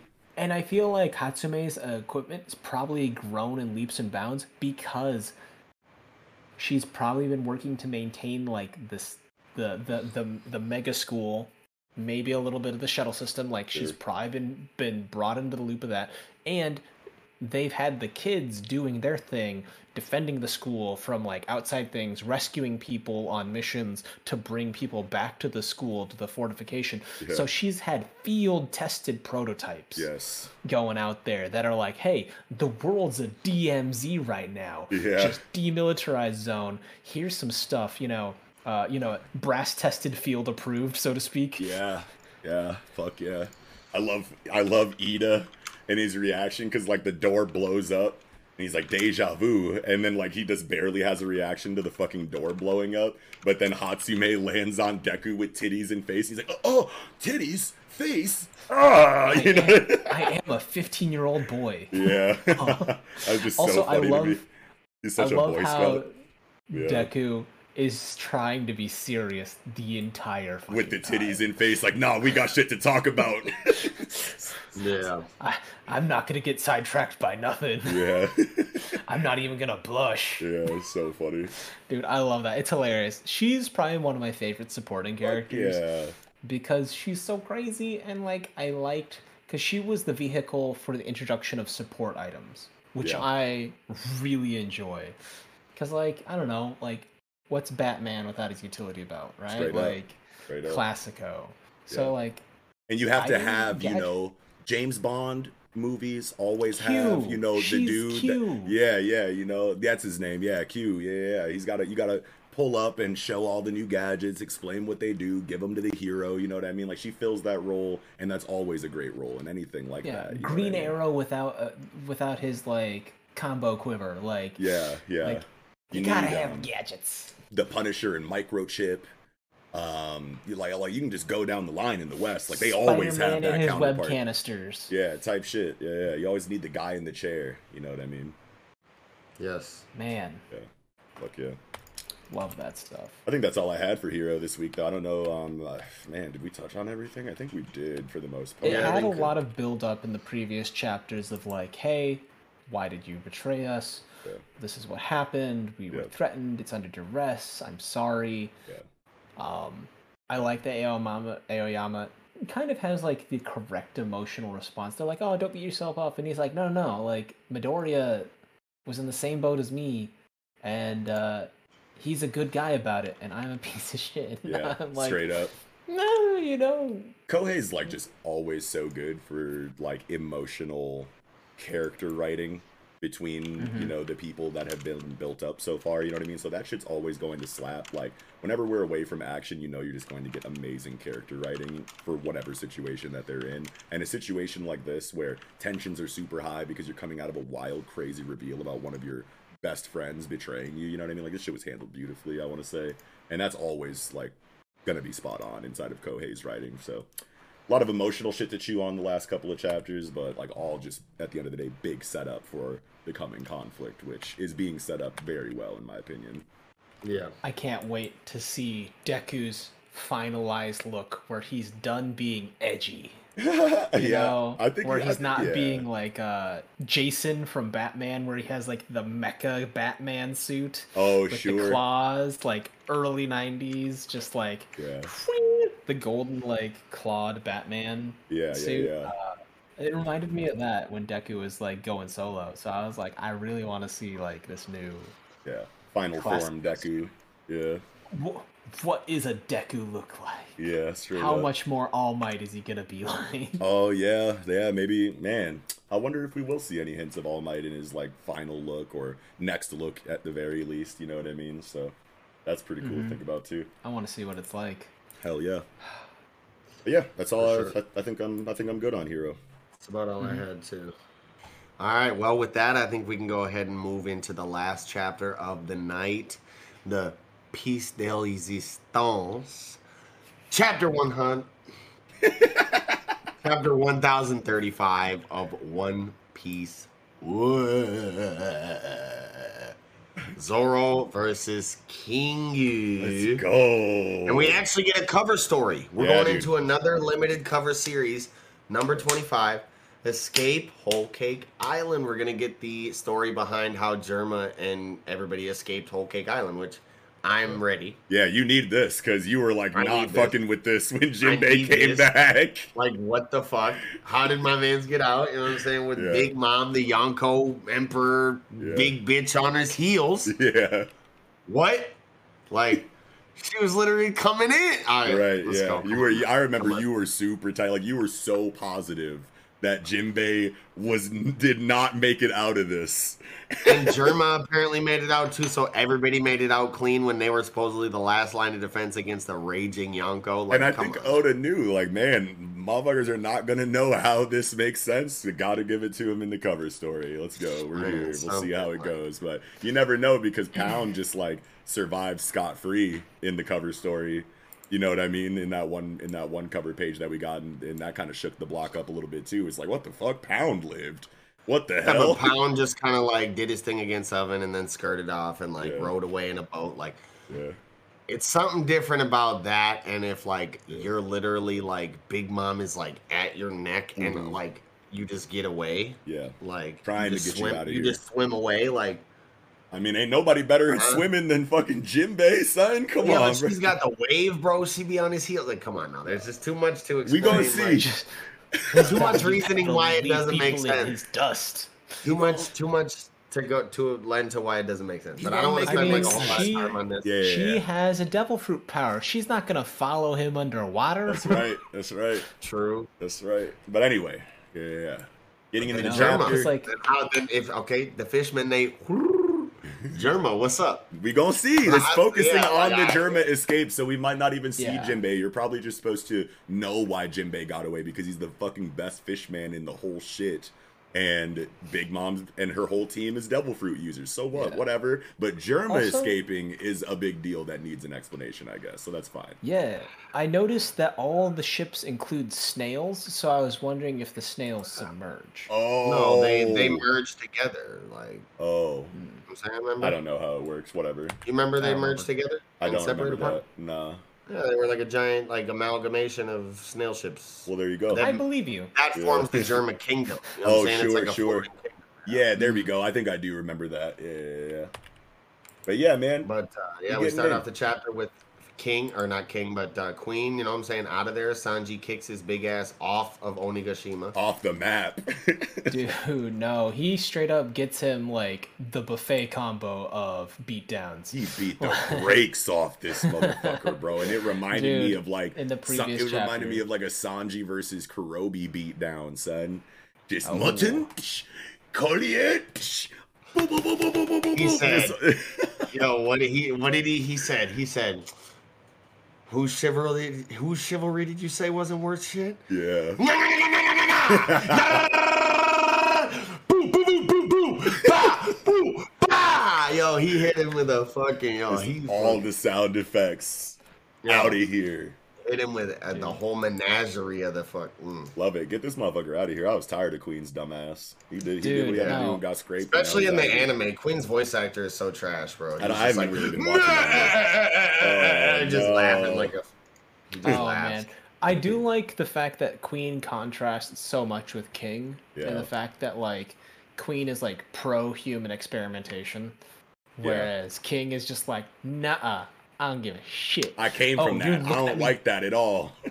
You're looking at me dirty. You're gonna rat on me. I will kill all of you in this room. Right. And that's probably goes into because like King and Queen always be like at each other's like throats. You know what I mean? Like, and before we get like this flashback for King, I'm just sitting there going like they're bad guys. You know, even if they're on the same team, like. Pretty often like don't usually tend to like each other, and that's like a weakness that the heroes get to exploit or whatever, is that they don't work together. They're not a real family. They're not like super tight like that, so you just kind of like charge it to the game in that way. But like what you just said, Mello, makes perfect sense for like why King and Queen like kind of have that rivalry, because King comes from human experimentation and Queen Mary redeemed a $50,000 cash prize playing Chumba Casino online. I was only playing for fun, so winning was a dream come true. Chumba Casino is America's favorite free online social casino. You too could have the chance to win life-changing cash prizes. Absolutely anybody could be like Mary.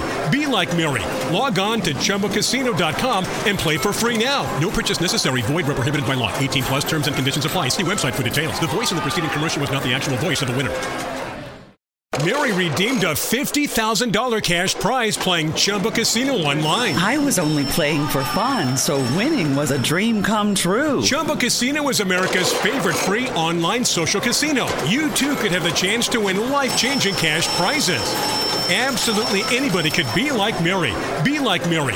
Log on to ChumboCasino.com and play for free now. No purchase necessary. Void where prohibited by law. 18 plus terms and conditions apply. See website for details. The voice in the preceding commercial was not the actual voice of the winner.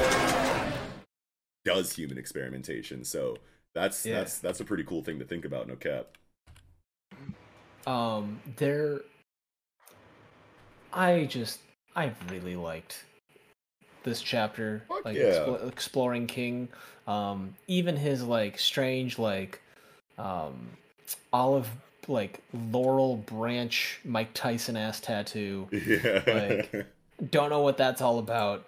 It's like very reminiscent of like Shandians or whatever, right? From like Skypiea, they all have like face tats or like just body tats in general all over the place. You know what I mean? And they like have wings and shit. You know what I mean? So it's probably just like all that kind of shit. You know, just Do you think the Shandians are like an offshoot culture from like the core Lunarians before they all got scattered? Yeah, because isn't there like 3 races of motherfuckers with wings, or is it only like 2? I guess that we know of so far. Because I could totally see it being like neutral, good, bad, or whatever inside of the race splitting in that genome, or whatever it's called in biology or whatever, the family.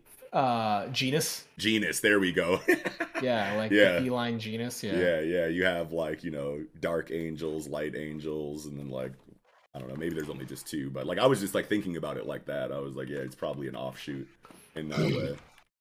Man, that was I can't get over how fucking raw King looks without his mask. The bro. design was like, drastic. I was literally geeking over this shit in my reaction. Like I'm like, yo, King looks so fucking raw. Yeah. The white hair, the motherfucking the face tat, the collar, like the Victorian prince. You know what I'm saying? The collar. Yeah. Fire. He already had one of my favorite character designs in the whole bitch. And then you take the fucking mask off, and it's just amplified. He's even drippier. Yeah, even drippier, yeah. Dude, someone said some super tight shit on Twitter. Okay, hold on, let me see if I can remember this. Someone was making a comparison between King and Katakuri, and how they both have some kind of thing that they're hiding in their face that gets taken off. The insecurity is revealed in one way or another. They attack their subordinates right after because they saw the thing that they had been hiding. Katakuri just did it because you saw.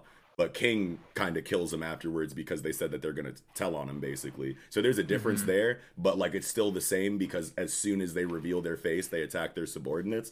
And then the tightest thing that the person said was that, but when they're defeated, they say 2 diametrically opposing quotes. King gets defeated and says, Kaido's going to be the fucking pirate king, though. And then Katakuri gets defeated and says, are you going to come back here and beat my mom's ass eventually? And I just remember being like, oh my god, what a thread. This is so funny and cool and holy shit. Yeah. I do like that parallel, though, because it's like Kaido and Big Mom. Fuck. Yeah. Yeah. Or something, because, yeah, no, I mean... Like, were you saying that, like, they have sex, or were you saying that, like, Kaido and Big Mom, comma, and then, like, fuck? Yeah, comma, okay. Fuck. Okay, Comma, I was like, hey, because we talked about that, too, you know what I'm saying? Nah, dog, that ain't me. Yeah. She's obviously adopted. Yeah. A lot of people. Yeah. Or no, I think she really do be hooking up with motherfuckers and having real kids. Big Mom, all of her children are birthed by her. Yeah, birthed by her. I don't think she's bringing anyone in like that. I think she's actually out here smashing. Yeah. She's forcing motherfuckers to smash. And then Kiko I just remembered that Kiko said some super tight shit one time about why she looks so attractive in like flashbacks and like wanted posters or whatever. And it's like, what happened to you? How were you so hot? And then now you're like, you look the way that you do. And I think Kiko, what he said was, what if she never looked hot? And that was just like her advertisement of herself to other pirates to make them come try to, you know, get at her because she's bad or whatever. And that's how she like racks up these relationships that allow her to birth these combinations of, you know, royalty or specific races or whatever, so that she can just like attract you over to her kingdom and then get you in the bed. Because it's like, if you throw out like how she looks on the wanted poster for real or whatever, then they're gonna be like, she was really banging out here, man. Yeah, I know, but like, no, she was definitely really banging, but like just like the way that Kiko like positioned that, I was like, damn, that would be like so crazy if that was a thing.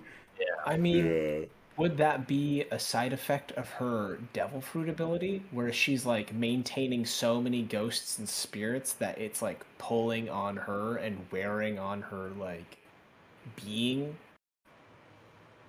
But, you know what I mean? Maybe, like I mean, like, you know how like this might sound like really shitty, but like there's certain people, you look at them and I'm like, you're a bad person, and it has begun to poison you and show on your face. Oh shit! Like Steve Bannon. Hold on, I can't get the face. Steve Bannon. Let's see. Steve Bannon. He was Trump's political advisor. Oh, say no more. I don't even got to look this motherfucker up. The guy's like a neo-Nazi. Like, they called him the Leni Riefenstahl of modern propaganda. Oh yeah, this dude looks like he sucks right away. Just like dead eyes. He looks like a Darth Sidious with gout. Yeah. Yeah, he looks like a son of a bitch right away. I hate to judge people on first glance, but I got a little background for him anyway right before, so I don't feel as bad. But yeah, but like, there's some people out there that like, even if they're like objectively like attractive, sometimes you can just see it on their face, and I'm like, something inside you ruined your outside somehow. And even though like nothing's physically changed, I can see it like an aura thing. And so I wonder if that might be a case for Big Mom or something like that. Something like that. That's something to think about for sure. Yeah. No idea. Yeah. Could it be? Maybe. Yeah, guess we'll find out eventually. Maybe, who knows? But dude, I love the choreography in this chapter, bro. Even though it's not like, you know, all that. A lot of it is just a bunch of, you know, parries and you know what I mean, like montage style like shit. But I just love just seeing Zoro fighting in a sword fight. You know what I mean? Like it's getting down to like the bare bones of it. It's getting towards the end. It's just attack after attack. Really cool positions and drawings, like at the bottom of page 8. After he comes out of the flurry and he's like upside down, like blocking, slashing, like all this shit is just like really fucking cool to see. I feel like this is what I've been waiting for inside of Zoro fights, you know what I mean? And they've been fighting for a while now, but like just maybe it's because of the events of the chapter where I'm like really starting to notice how hard these motherfuckers are going here. But I just like seeing the Zoro techniques, man. It's what you wait for in Zoro fights, bro. And we got like a lot of you know, techniques that I'd completely forgotten about. Like he goes into this fucking Yakodori, I think is like what it is, the bird dance. Boom, like underneath, slices him upwards. I think the last time that we saw this, it looked like way different. But this is the one where he fucking puts the two swords crossed with like the one in his mouth straight up. And then when he starts to like roll and spin, and then like the pattern of the cuts that he leaves on you resemble like crow's feet or like bird's feet or something. That was something that I always really liked in like the Oars fight in Thriller Bark, because you got to really see it on his big ass body really well. Maybe that isn't bird dance, and maybe it's like something else like related to crows, maybe, now that I'm thinking about it. But either way, like these stances and these attacks like are just so reminiscent of earlier One Piece, because I feel like it's been so long since we've seen these attack names. So it's like nostalgic and hype at like the same time. And even even the last move that he does is like a 3-sword version of the attack that he used to beat Ryuma at the end of Thriller Bark, when he went into like Kaien Ryu, whatever the fuck it was, you know what I mean? And he had his hand on the forearm and he like slashed him with the fire or whatever, like the fire aura or whatever the fuck it was. Like I'm pretty sure that that's this move, but just in 3-sword form with like advanced conquerors on it or some shit. Yeah, which is just like so cool to see. I think the Dragon Damnation is what he used on Ryuma. Yeah. I really enjoy on page 11 the Purgatory Onigiri. Yes. Because I literally have a die that has the 6 like that. And I was like, that's it's one of my awesome. favorites. That's It's from a game called cool. Never Going Home. It's just so cool. Hell yeah. But it reminds me of that. I like the little 6 there. Yeah. And then there was weird thing on page 10. This is a difference of translation, right? Okay. I read a scanlation prior. But when he's like, "What's your name?" "Albert." "You're strong, Albert. From now on, you're king. Stay under my wing. I won't let anyone else have you." Which seems weird because, like, Kaido is offering him freedom as opposed to exchanging one cage or a master for another. Oh, sure. In this translation, in the scanlation, it was like, "Albert, that's a weak-ass name. Nah, you're strong as hell. You need a strong name. From now on, you're gonna be king." Yeah. And then what does he say after that? That's like, is there a difference? Because in the official, that's basically what it was in scanlation. I'm just riffing off the top of my head because that's what I remembered as. But it's just like, nah, Albert, you need a tough name. You need a strong name. Yeah. You know, King. That's a great name. I'll you go can look do at that. I'll go and look at the I'll be difference as right like, now. and don't you worry, I'll be king of the pirates. Yeah.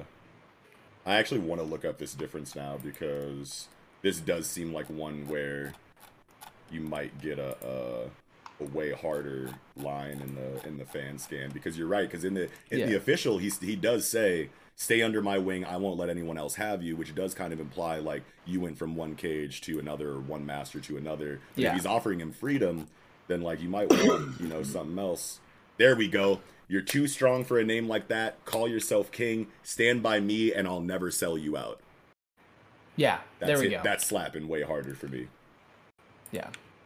Yeah, I like that. I like that a lot. But yeah, man, that's like kind of like a really big difference, I want to say, actually, now that I think about it. Just because of the first thing that you said about the official translation kind of implying like, "Yo, I just freed you, but you're mine now. You owe me." Yeah, you know what I mean? But I didn't do a good thing for free. You owe me. This is an exchange of services. The fan scan is like, "Stand by me and I'll never sell you out." It's probably like linking back to, King's trauma of how he ended up here on Punk Hazard in the first place. You know what I mean? Like, he was probably sold the fuck out. Yeah, you know what I mean? Like, they came and snatched him up, and he's like, "I'll never do that to you if you roll with me." Yeah, this fan translation is way better. It would tie to the previous thing, or like, man, wasn't his bounty like 130 million berries? And he just immediately kills them. Yeah. He's like, no one's selling me out, period. Right. No one. So, like, I thought that went harder, and that's what made it stand out to me. Yeah. I like that they finally figured out the trick to his like invincibility, because like real quick before we move on to there, while we're staying inside of the flashback, I didn't know you were going to transition out of it that quickly. Sorry. But no, all good. I just wanted to make a comment about how I'm so excited for the continuation of Kaido's kind of like flashback story, because his dialogue in his flashbacks are kind of contradictory to like what he says to, Luffy. Or I don't even remember who he was talking to, but he was talking to someone, and he was like, "Dude, eventually these motherfuckers are going to sell you out. Pirates always do that. Whenever they got a chance and you're no longer useful, they're going to fucking throw you to the wayside." To the Akazaya 9. Okay, to the scabbards, right. So he said something like that, like in an earlier chapter, where he was like, "Pirates don't do this friendship shit. Eventually it's going to get to a point where it's going to make more sense to sell you out, and they're going to fucking do it." But then in these flashbacks, he's like, "No, it's all about loyalty. I'll never sell you out. We're riding till the end." So like, it's got to be, there has to have been some point of trauma and betrayal in Kaido's life, probably with the Rocks Pirates, maybe. Now that I'm thinking about it, he seems young in those flashbacks. Like, is he young? Still has idealism and hasn't had that like burnt out of him? I don't know, but that's just going to be like such like epic character writing for Kaido that I know Oda is just going to like hardcore deliver on. Like, I cannot wait for that. Yeah. But yeah, going back to the fight, I think it's cool how Oda introduced like, a win condition inside of Zoro's analysis of the fight leading up until this point, because it's like, man, I didn't know how Zoro was going to pull this out. And if it was just the same fight that we've been had the entire time, and all of a sudden he just said, "Fuck it, best attack, Shishi San and beat him," I was going to be like, I don't know about that. Respects me. Yeah, but getting this kind of, loop, or not loophole, but just like this, finding out caveat. the weakness. Yeah, the caveat. There we go.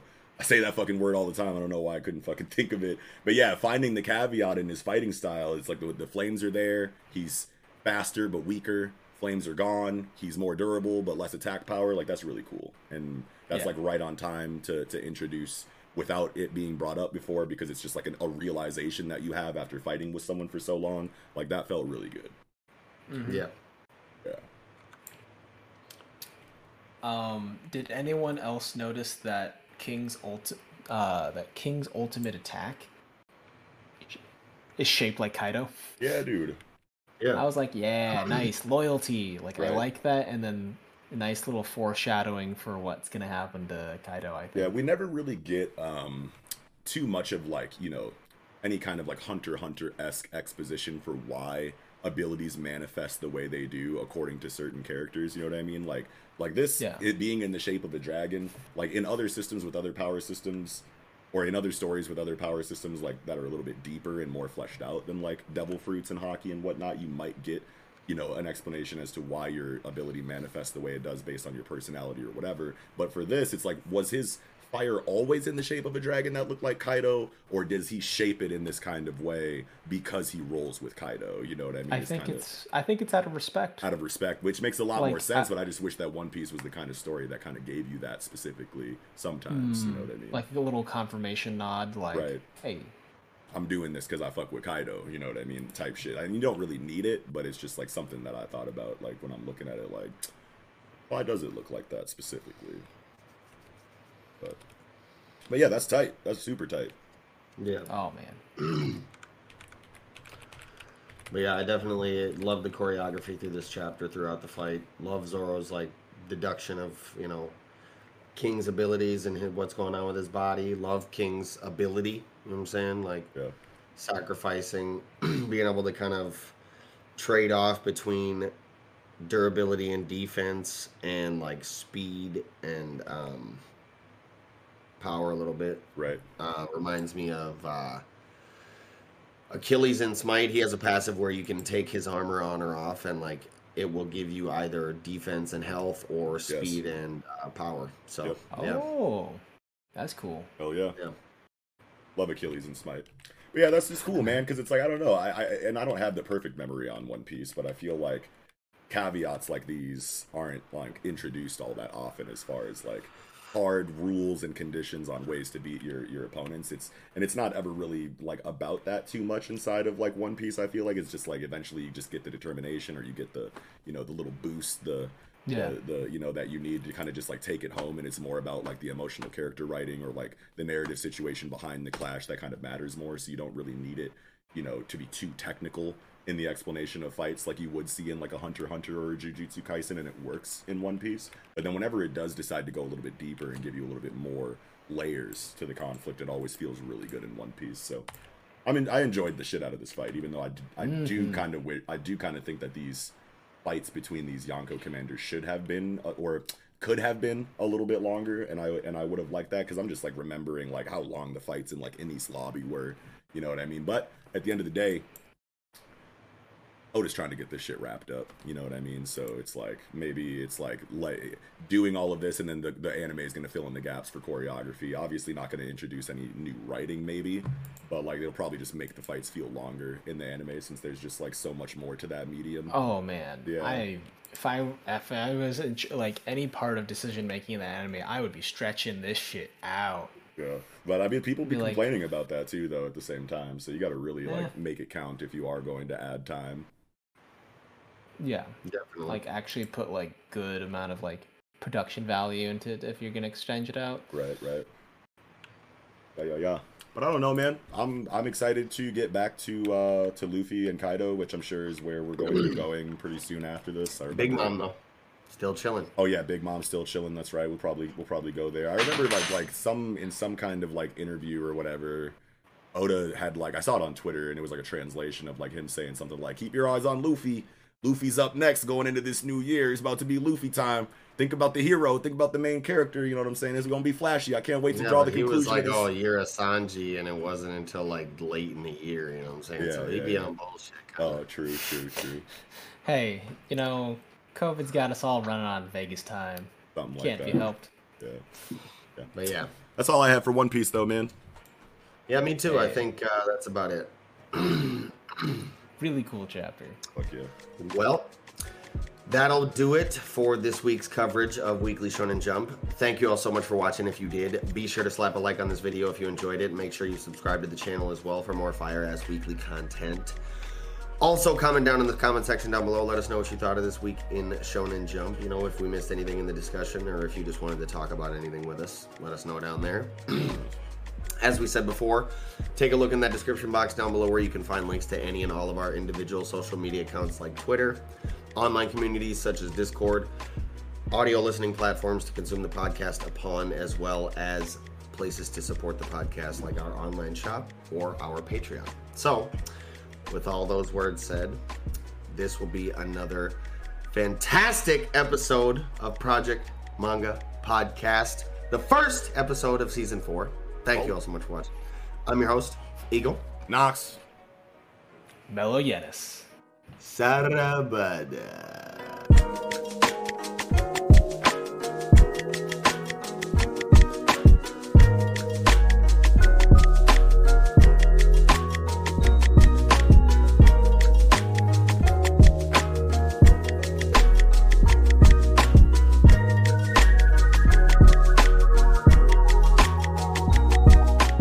Imagine your new bathroom. A sparkling new tub, a modern shower conversion, a seamless new wall, all done in as little as a day. Introducing Bath Fitter. Join over 2 million customers delighted with our one-of-a-kind remodeling process. No demolition, no mess. Guaranteed for life. Installed in as little as a day. Book a free in-home consultation at bathfitterpodcasts.com and get our best offer of the year right now. Bath Fitter, 35 years of better bath remodels.